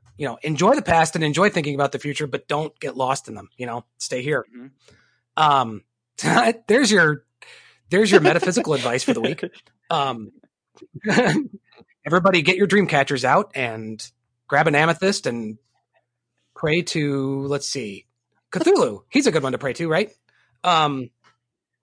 You want to be in his favor. I'll tell you that. He will mess you up. Side, so you probably should pray. He's an unspeakable horror, and he'll turn your hair white and stuff. He, she. I don't know if Cthulhu's a he or a she. I think he's a he. We'll find out later. We'll let you all know later. We'll find out soon. Yeah. We're going through, I think, it's just our second one, right? Second time through, right? We can keep cruising. We'll go to Wes's next one. Cruising, yep. Yeah, well, I guess speaking of Cthulhu, then my next one that I would want to talk about is Insanity. Nice. Because I think I love the Boingo album. First off, like it's such maybe it hit at just the right time, but again, kind of like Dark at the End of the Tunnel. It's so different, but it's like stylistically still Oingo Boingo, but it's just darker and different. But I would say if you were going to, at least as far as the late period Boingo stuff, if you were going to introduce somebody to this band, I would play Insanity for them, because really, everything about that song kind of distills down what I love about the band is that it's just macabre and dark, but there's, again, it's layered, it starts off with that sort of, it starts off with the horns kind of slowly starting in, and then I think that's actually like a brass section from an orchestra. It's not just the horn section, because it's like it's big sounding. So it starts off with that, and then it goes into like the lyrics are just kind of dark and bizarre, but it's just, and the video with all the and the video going in the back, motion animation. The guy who did it's the same person who did the Tool videos. Yeah, which I was into at the time, so that appealed to me. I'm like, oh, that's the same guy. Yeah. Okay, cool. I always thought you were a bit of a Tool at that time, Jim. I'm sorry. Please forgive me. No, a tool for good. I was what a weird. I was just going with the lyrics to Insanity as well too. I'm sorry. Please yeah. Oh yeah. Well, that's the thing too. Like, there's so many lyrics to the song. I mean, it's telling a story almost. That's what I love about the Boingo album, is that almost every song on that album tells a complete story. Oh, yeah, like Pedestrian Wolves and Change is what, 16 minutes long? Yeah. Mary, Clowns of Death, like any of those. Like, right. Yeah. Which I would love to hear, like the 30-minute version of Change, but I don't know if that's ever going to be discovered out there. It's out there someplace, unless that was with the Universal group, because they were talking about that fire at Universal. Yeah. But I think those were the early recordings. Oh, their stuff was lost. Yeah. I smelled that fire because I live right next to Universal Studios. I smelled. I guess you started it. No, I didn't start the fire. It's always been burning since the world's been like we said on a special episode of WJMD. Dave admits. Yeah. It was me, guys. I did it. No, I remember when because we could see the black smoke from our house, and we could smell it. And I'm like, oh no, I'm smelling film history going up in smoke. It was like, it was heartbreaking. If you could absorb its power though. If you I did. Now I'm the noir film monster. It's my superpower. I breathe classic films onto people. So no, that would be cool if I could absorb all that energy. I love that old stuff. Let's just say I did. So that's a great one. Anybody else want to say anything about Insanity? No. You guys have anything else to say about it? Everyone went insane. I think so. I threw everyone for a loop. So is it me now again? Yep, we're back to you. I think so. Okay. Yeah, we can keep flying. I'm going to stick with the Dark at the End of the Tunnel theme and talk about another one that I wanted to pick, which is Flesh and Blood. For a few reasons. One is I think that's the first song that I owned that I became a fan of. Like, I had heard Weird Science on the radio ever since I was a little kid and all this stuff. But Flesh and Blood, like I'm a giant Ghostbusters nerd. In fact, I've got my Funko Pop Venkman and 2 Ectomobiles right here, right next to me. And I have the Funko Pop that's Mike from Stranger Things in his Ghostbusters outfit with his proton pack. I'm crossing the streams, literally and figuratively. And I used to listen to that soundtrack over and over and over and over, the Ghostbusters 2 soundtrack. I had it on cassette. And I remember when I got to Flesh and Blood, I'm like, oh my gosh, what a cool song. I just loved it. And it's another one with kind of a cool, creepy feel. But super, super, super hopeful. Again, I'm not going to give up the ghost. It's the chorus. Super hopeful, really cool horn parts. All those interlocking horn parts in it, the cool percussion where there's like some congas and bongos in it. Mm-hmm. Cool bass part. That one is another one where, like what Wes was saying about Glory Be and that whole album, just the mood really strikes you. It's really cool. And just the delivery of Danny's vocals, he still retains that little bit of that circusy, creepy thing while still being melodic in it. It's like, we're flesh and blood, we're flesh. Just that's the best part. The darkness is still there. Yeah. So I don't know. I can't say enough good stuff about that song. That's one that really got its hooks in me. And it was probably one of the ones, even though I'd heard Weird Science and other things, there was just something about that song really hooked me and brought me in. I love that song. You guys have anything to say about it? Just like the breakdown in the middle of the song is cool. When they stop singing. Yeah, with the horns. Yeah, I love that part of the song. That's really cool. Yeah, and the keyboard coming in. Yeah, I like that part too. That song is definitely, it's classic Oingo Boingo, really. I can't really put it any other way. And I forgot, I was going to see where it happened in the movie because I was going to watch the movie. I watched it last year. It's been a little bit. I'm trying to remember where it is. I think we had discussed that. It's when they're like getting ready to like get into the Statue of Liberty. I think when they're like talking, it's playing in the background. Yeah, when everything's going wrong, right? Yeah, they're like the Titanic comes into dock and like all this stuff is going crazy. Yeah, they're like drawing up the plans and what they're going to do. And yeah, I think that's where it comes in. Yeah. But again, another awesome dark song filled with hope. Mm-hmm. I think we have a theme here. Now that you mentioned that, I feel like that might have been the first song that you played for me. I think it was. Yeah. I think it was. Because I may have played it off that cassette. Mm-hmm. And then I remember when I bought the album, it's a different version than the Ghostbusters 2 version. I think hopefully this makes sense. I think it's the same recording, but a different mix with some different elements. Like I think it was recorded at the same time. But obviously, Ghostbusters 2 came out in 89 and the album was 90. So they probably recorded that song in 88 or 89 originally. But that's my next one, Flesh and Blood. Anything else from you guys about that one? No, I don't think so. That's good. No, I think it's great. Okay. Jim! All right, so you guys took 2 of mine, so I guess this will be my last one. But like, because We Close Our Eyes and I had Flesh and Blood.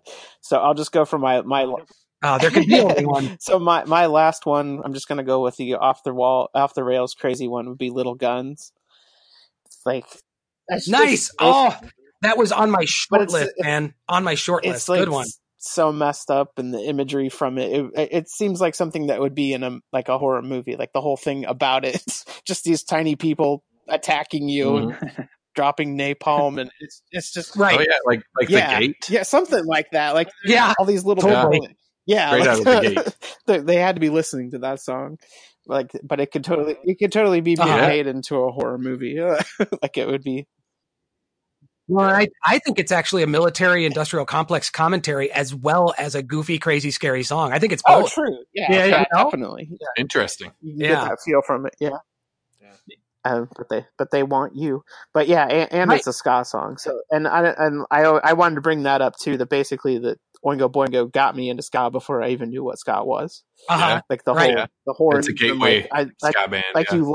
You heard that and you're just like, these songs are awesome. When they're like, wait, other bands play this type of music. This is So yeah, I know. I think it was that, and then like Carousel by Oingo Boingo. Mm-hmm. Sorry, Mr. Bungle. Oh, Carousel right. by Mr. Bungle. Yeah. Dang, dang, dang, dang, dang, dang. You know that. Da da da da da da da da da da da. Like super circus ska. That's a great one, Jim. I love that song. Yeah, that's a really good choice. But that's kind of fit. Mm-hmm. Yeah, go ahead, Mike. That's fine. I was just gonna say that kind of fits my whole like listening to the album, closing my eyes, and kind of just imagining that a very visual person where I'm like listening to the lyrics and kind of turning into images in my mind, and that's a perfect song for that. Maybe it's the basis for the film Small Soldiers. It could probably make a mashup for YouTube video, yeah. That, and then like the also the toy soldiers from the Toy Story movies. Oh right, running around. Those guys are awesome, little green men. When you go to Disneyland, you go to California Adventure.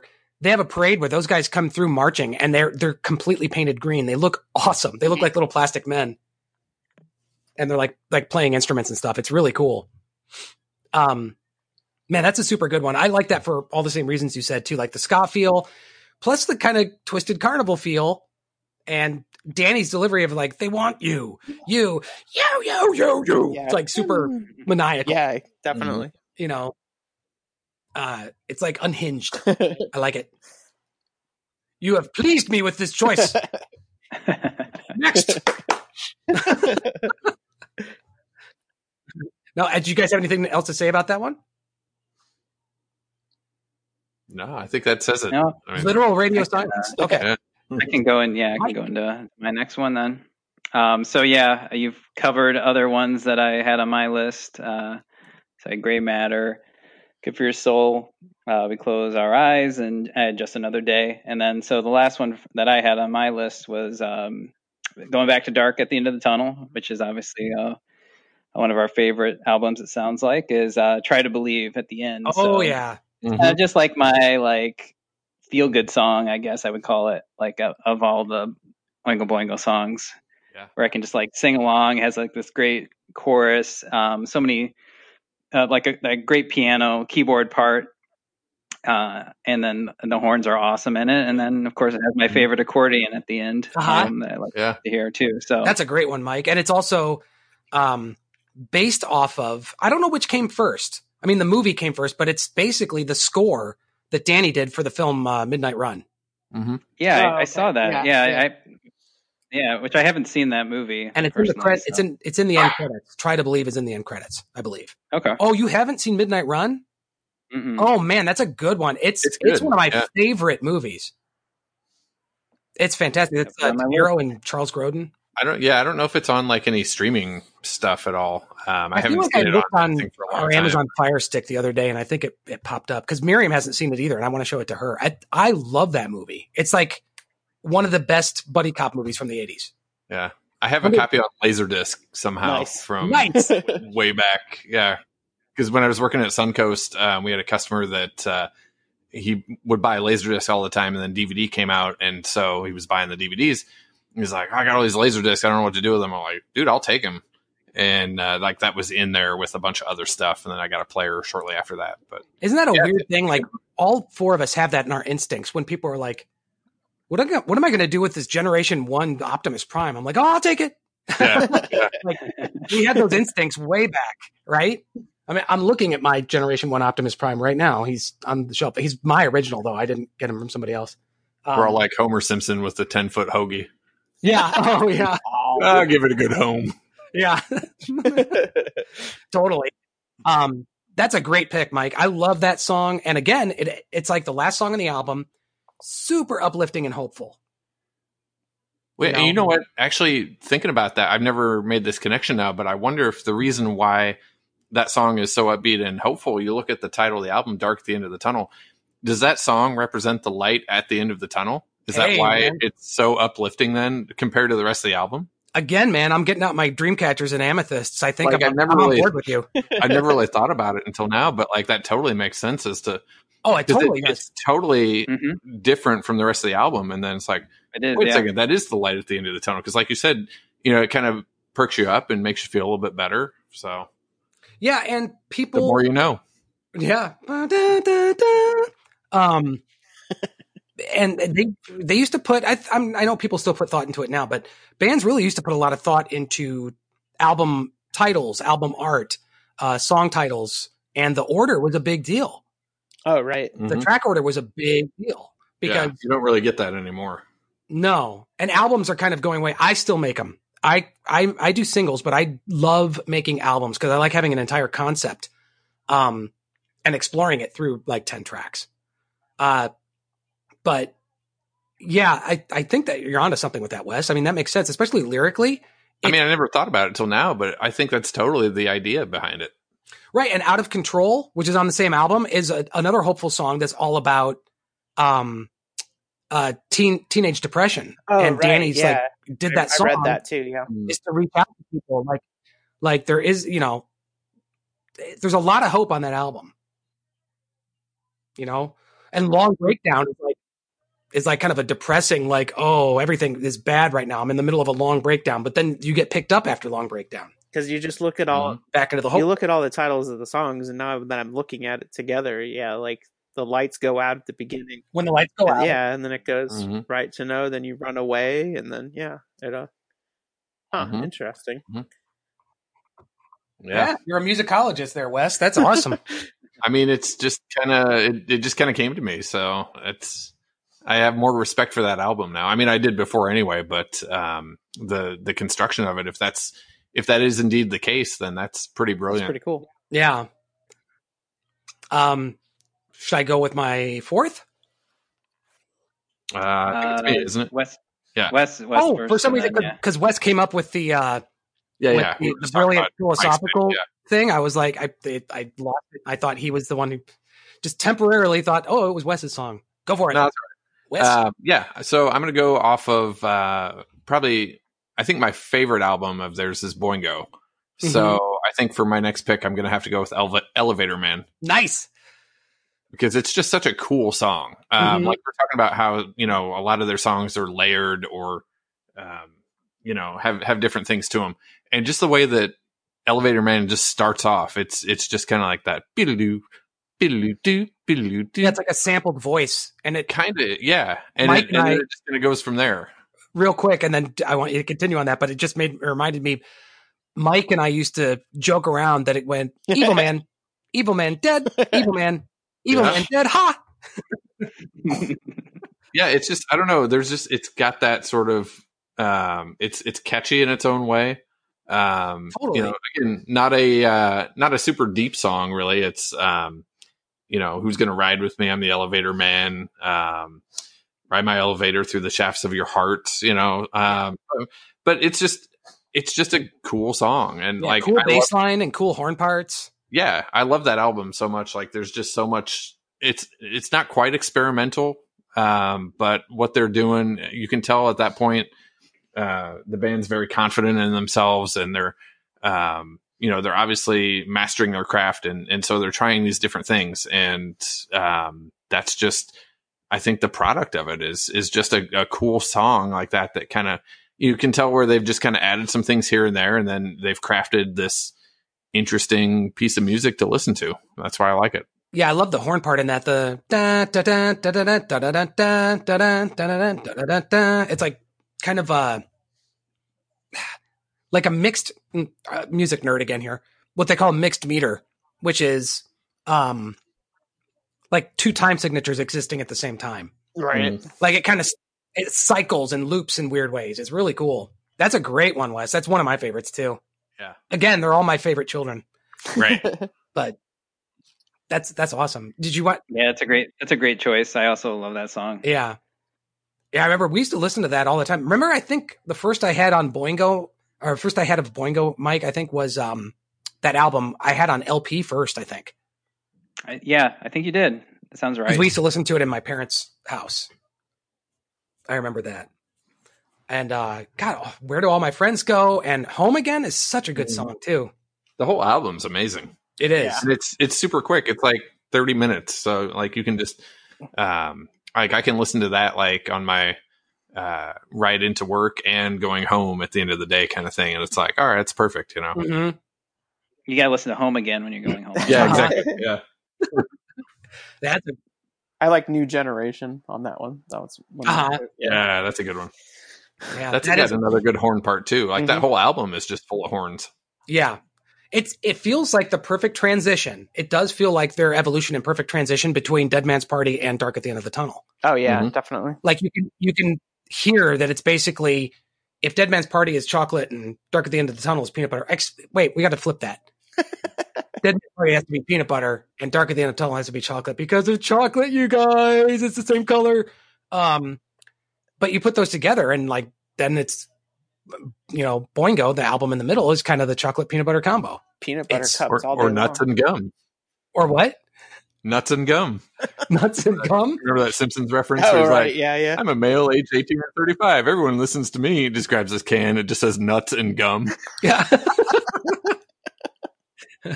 Simpsons is amazing.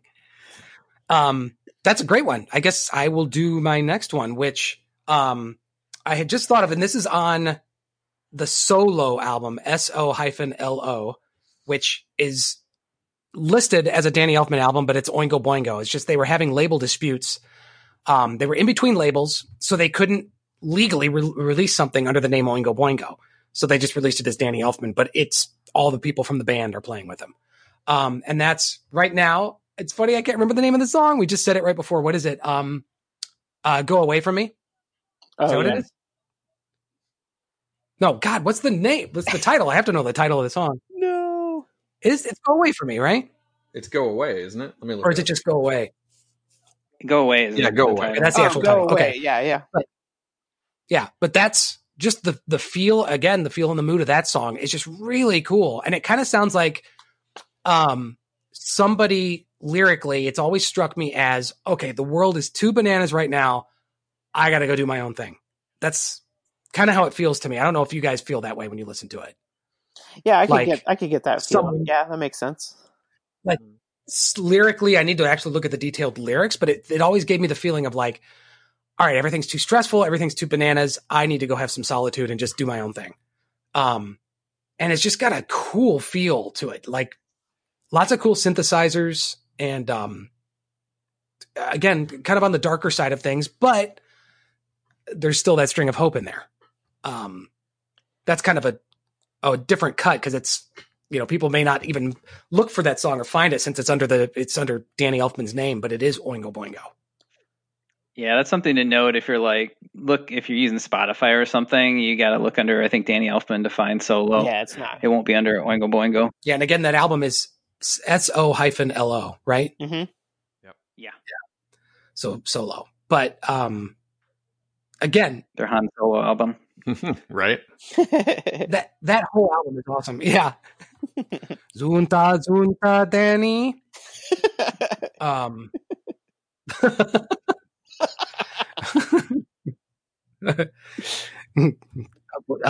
was that? What was I going to say? I was going to say something, but nah. So just the feel of that song. I like all of the synth work on that album a lot. It's really cool production, cool sounds, cool compositions, like Mike said earlier. So that's my next one. You guys have anything? You guys like that one or have anything to say about it? I think it's great. Yeah. I feel like I sound like a broken record, but like, again, they're all great picks. So yeah, a great choice. That album is one that I haven't listened to as much, I think, as the others.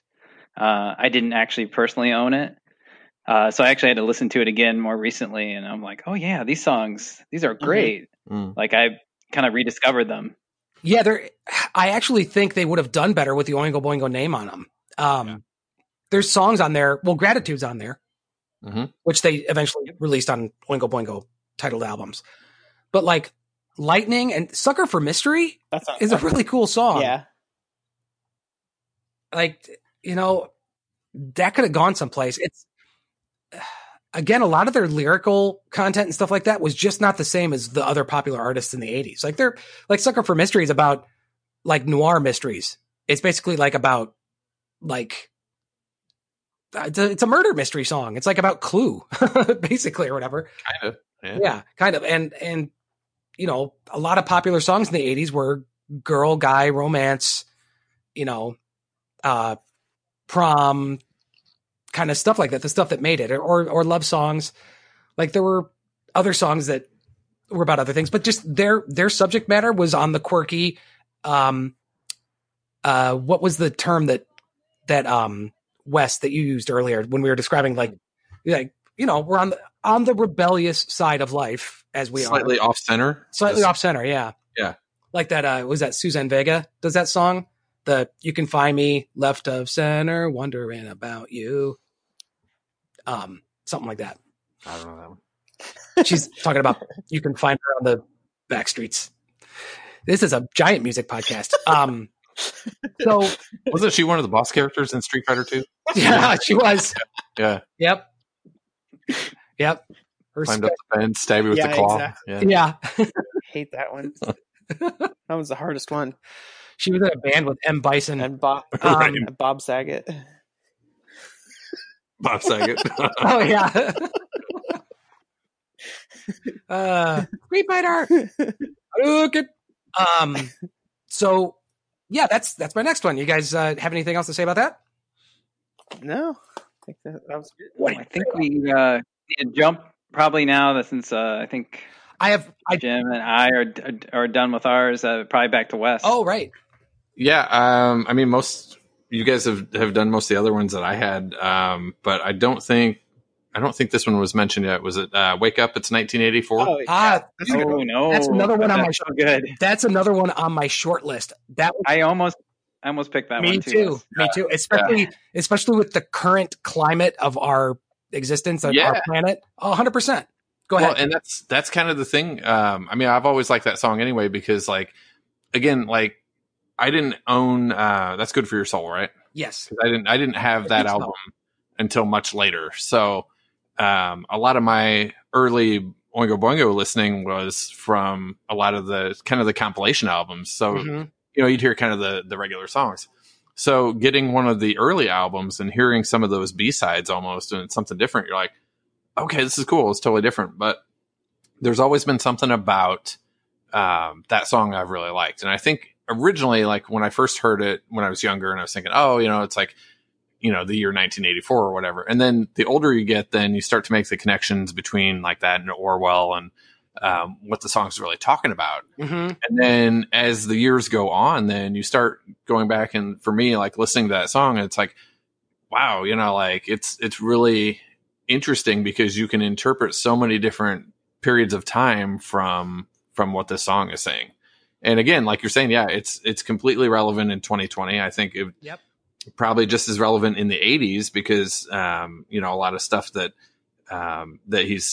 the lyrics are talking about was stuff that people were going through back then too. But now it's a lot more, under the microscope because we're living it every minute. So, oh yeah, lyrically, I mean, it basically touches all the main tonal points of Orwell's book, 1984. Mm-hmm. Yeah. But lyrically, when I was listening to it recently, I'm like, it's the news. Yeah.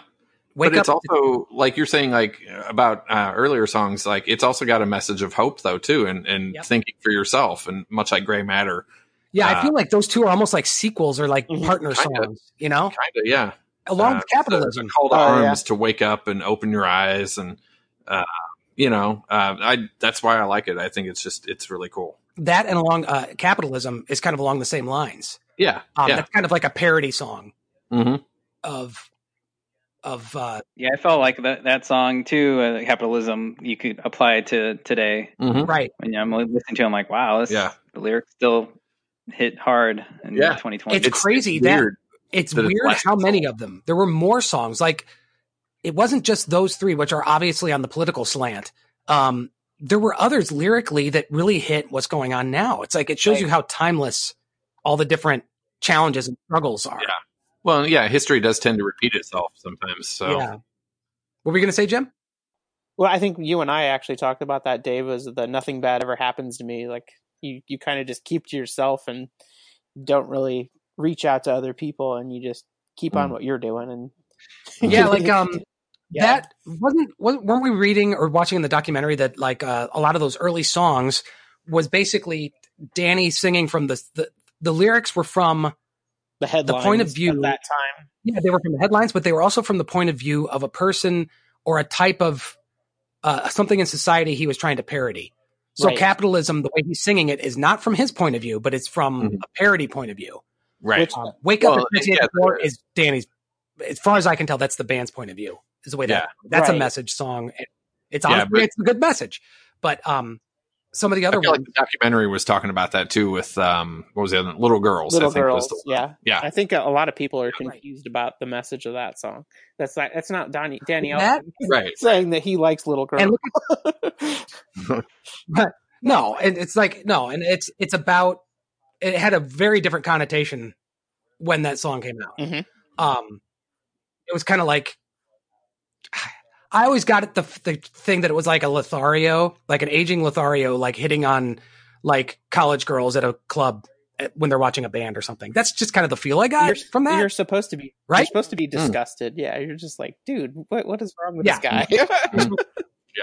Yeah. I always got the idea of like the classic 80s villain, like golf country club guy, like hitting on the 20 something year younger college girl. You know, he's like in his 40s or 50s, and then he's like, hello, my name's Chaz or whatever, and he's got like a cardigan. like every 80s movie where the college students were like in their 40s, clearly. Right, yeah. Or in their like 50s and 60s, like Rodney Dangerfield in Back to School.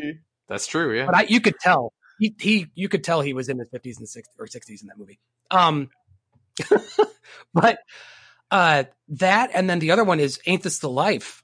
Oh, I love that song, yeah.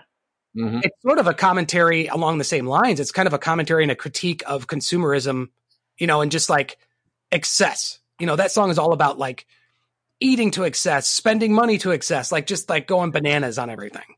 Well, that makes sense too, because I mean, the mid 80s was a giant boom of excess and extravagance. So totally makes sense. Right. And so what was that? Just like I was saying, you don't have to worry about other people as long as, you know, you have what you need. Don't worry. Oh, with nothing bad ever happens to me. Yeah. But even with, because that song is like a guy. It's like a guy hearing about terrible stuff happening and be like, oh, well, I'm fine. Yeah. Mm-hmm. And that's very timely now too, because the world needs a little bit more empathy towards each other right now. We need to love each other and help each other out. Again, dream catchers and amethysts, man. Yeah.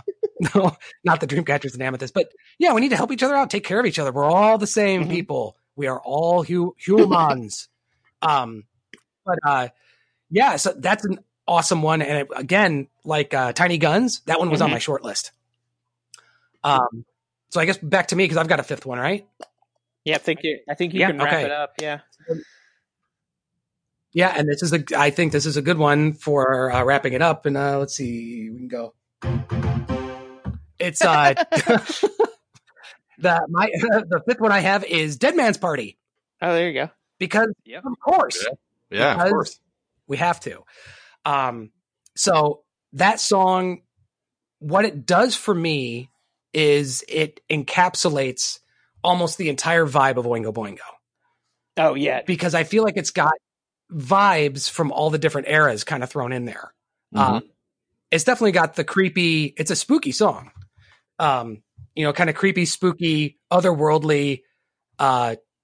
You know, the afterlife and supernatural spookiness thing, but it's a party song with awesome horns and awesome guitar parts and awesome drums and everything. And I don't know, it works. It just nails it. And that's another one that's also in polyrhythm. I think it's in 6/4. But it's like that was like basically their biggest hit, right? Yeah, I was just going to say that's their signature. Oh yeah, like when that and Just Another Day did well. Weird Science, which were all on the same album. Yeah, Weird Science might have actually been their top charting song. But Dead Man's Party has got to be really close behind it. Oh yeah, and you know, spoiler alert, that's the one. We'll see if they use my thing. But when I did the guest DJ thing for Sirius XM this weekend, that's the song I introed, was Dead Man's Party. So we'll see if they play it. Nice. But I was going to bring up that lives to this day in our house. My wife Heather likes to say it's a dead man's Sparty and imagines your dog having. Yeah. I still think of that too every time. I don't think it came up with that, but yeah. Like she would have like I think so. I think so because we would like point. We would be in my dog. I had a golden retriever named Sparty. I had to bring that up. We would like be in the backyard and point to the woods, like point to the woods and be like, "It's a dead man, Sparty." He came back with an arm in her mouth. That me too. Oh my gosh. But yeah, that's their signature song, I would say, and it's like if you go to a party on Halloween, you're going to hear it. Yeah, and again, all of us together, we're all gigantic nerds for Halloween and horror, and so that's another reason why Oingo Boingo works so well for us. And that song has so many different versions. There's different recorded versions of it, and it still gets radio play.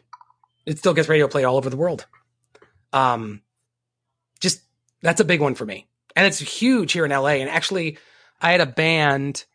Let's see, it was either 2000, maybe it was 2002. I played at a Halloween party out here. I had a band named Partisan, and Derek, who you guys know, the drummer from Roscoe P. Soul Train. He was in the band with me, and we covered Dead Man's Party at this Halloween party. Oh, that's cool. And it was really fun. And we were like dressed up as devils. Like we were painted completely red and had like these awesome, really kind of cool looking devil horns. That was fun. It was like a pool party up in like North Hollywood. So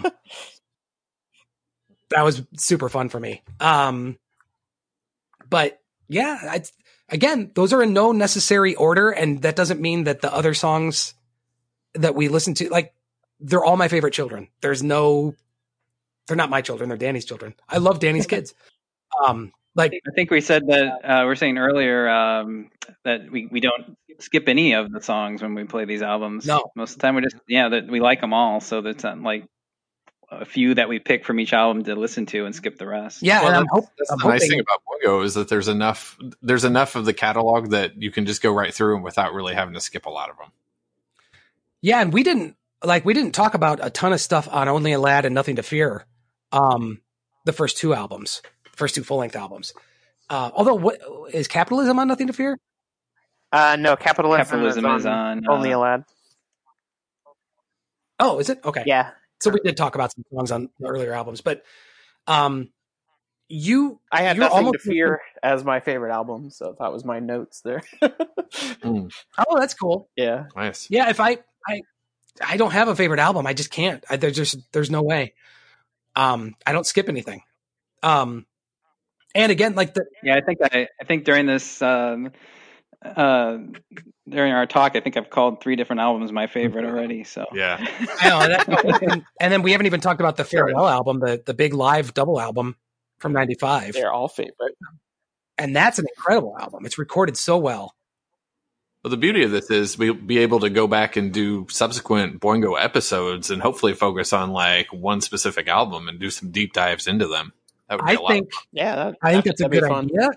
I definitely think we could do multiple Oingo Boingo episodes, and I'm hoping that people who are listening, I'm super hopeful that they become fans at least of a few of the songs, if not all of them.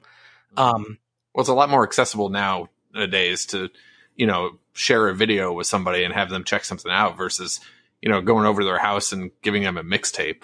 Yeah, all of our friends from high school who are listening to the podcast are going to be like, "Oh, this is that weird stuff that like Mike and Wes and Dave were all like listening to in like Photo Lab or whatever."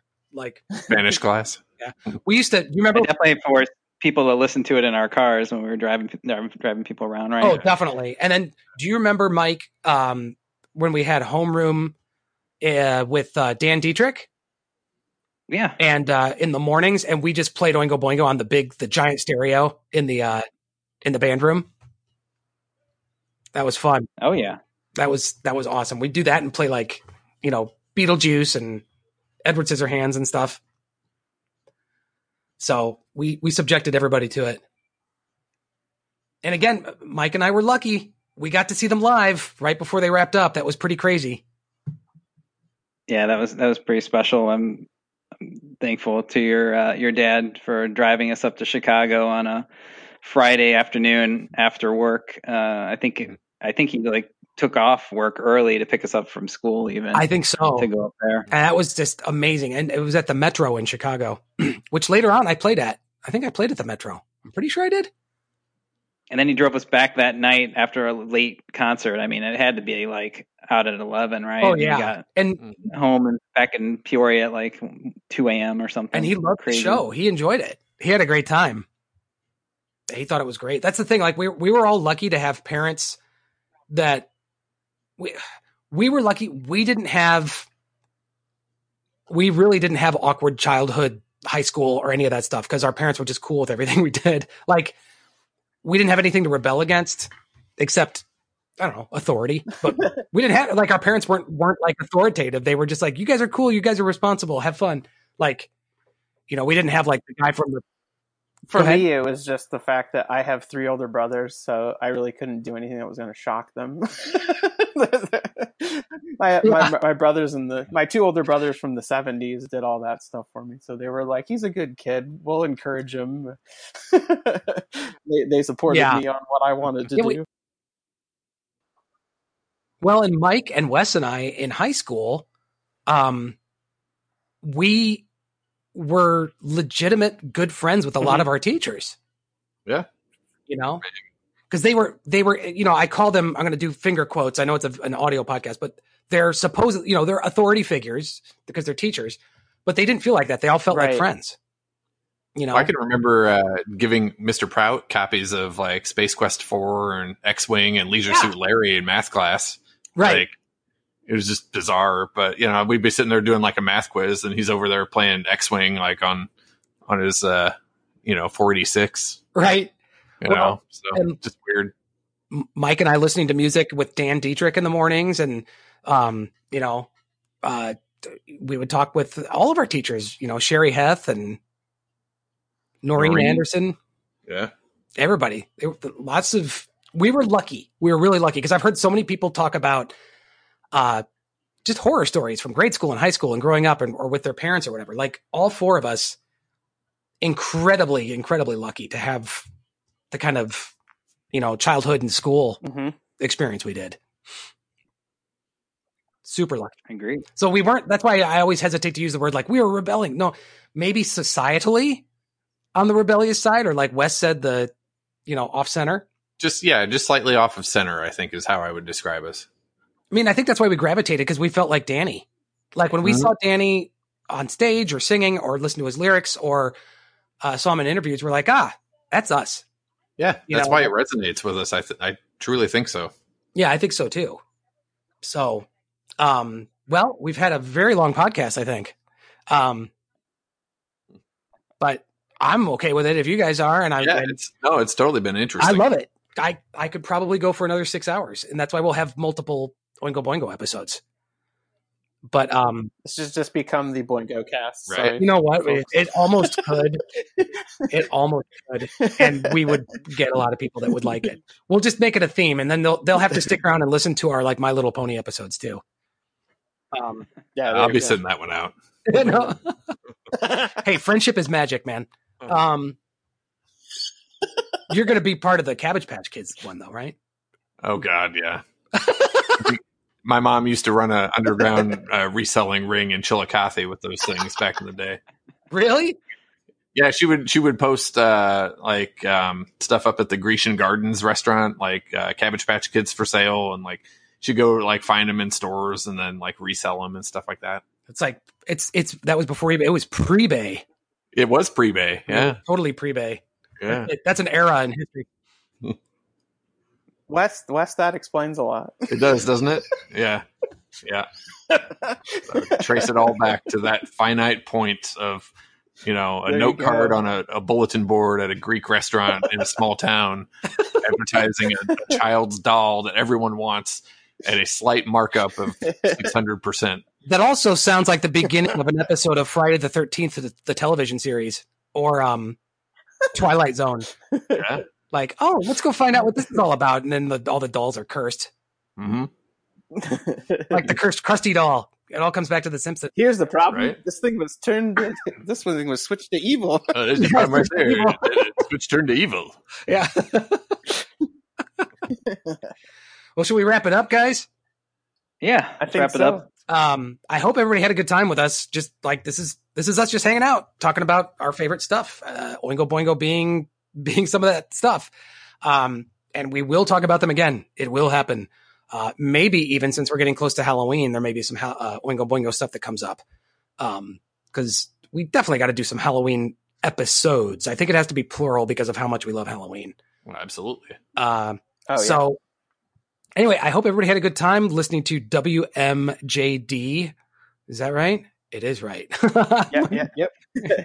Weird music journey, Danny. This is that's what this episode was. And we hope you guys are all having fun with us. Hop on to our social media portals. Portals that's a cool word, right? Portal.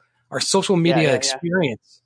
Come for the entire experience. Yeah.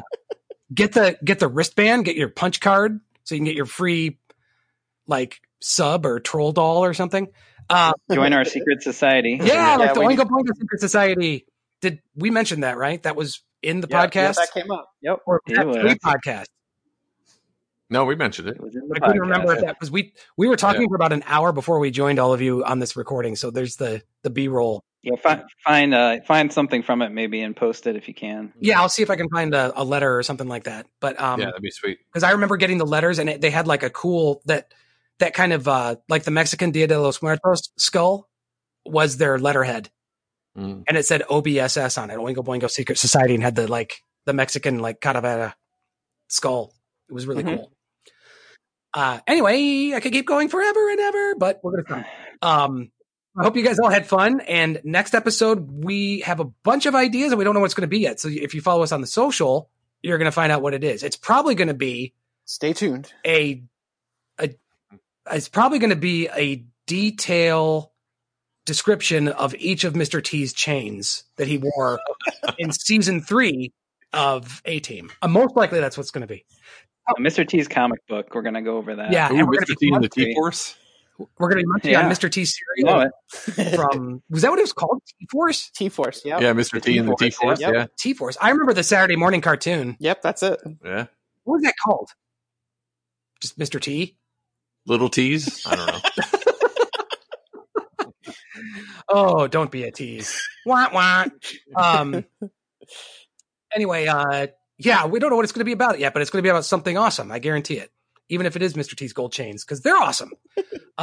So, yeah, I hope you guys enjoyed this. The social things are on, let's see, we're on Twitter.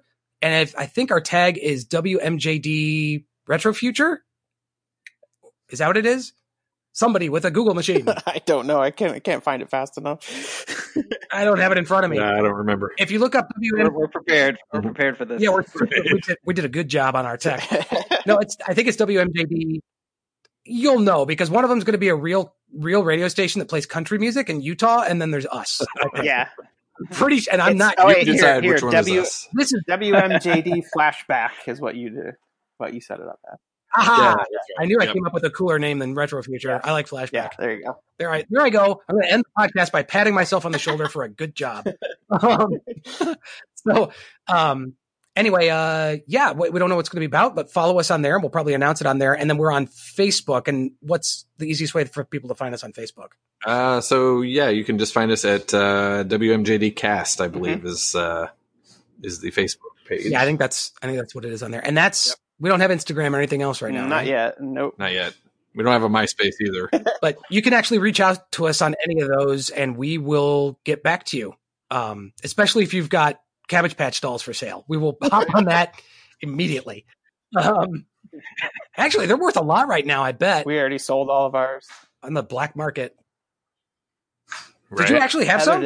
We sold all of them. That was back when we were That's desperate crazy. And needed money when we were newly married. Quick tangent before we go. I've actually been wanting to go on eBay and get like a Teddy Ruxpin, and I want to circuit bend it. Like I want to hack it and do weird stuff. Oh yeah, that's like make an entire album of synthesizer music using the voice synthesizer from a Teddy Ruxpin. that'd be great. It'd be a good thing to do for Halloween. Terrify everybody. Let's be friends. Okay, that's it. I hope everybody's having an awesome weekend. It is the holiday weekend, even though you're going to be hearing it after the holiday weekend. But I hope everybody's doing well out there. Thanks for joining us again, and we will see you guys all next time. Everybody say bye. Bye. See you later. See you later. Bye, guys. Thanks for listening. Bye. Thanks for listening.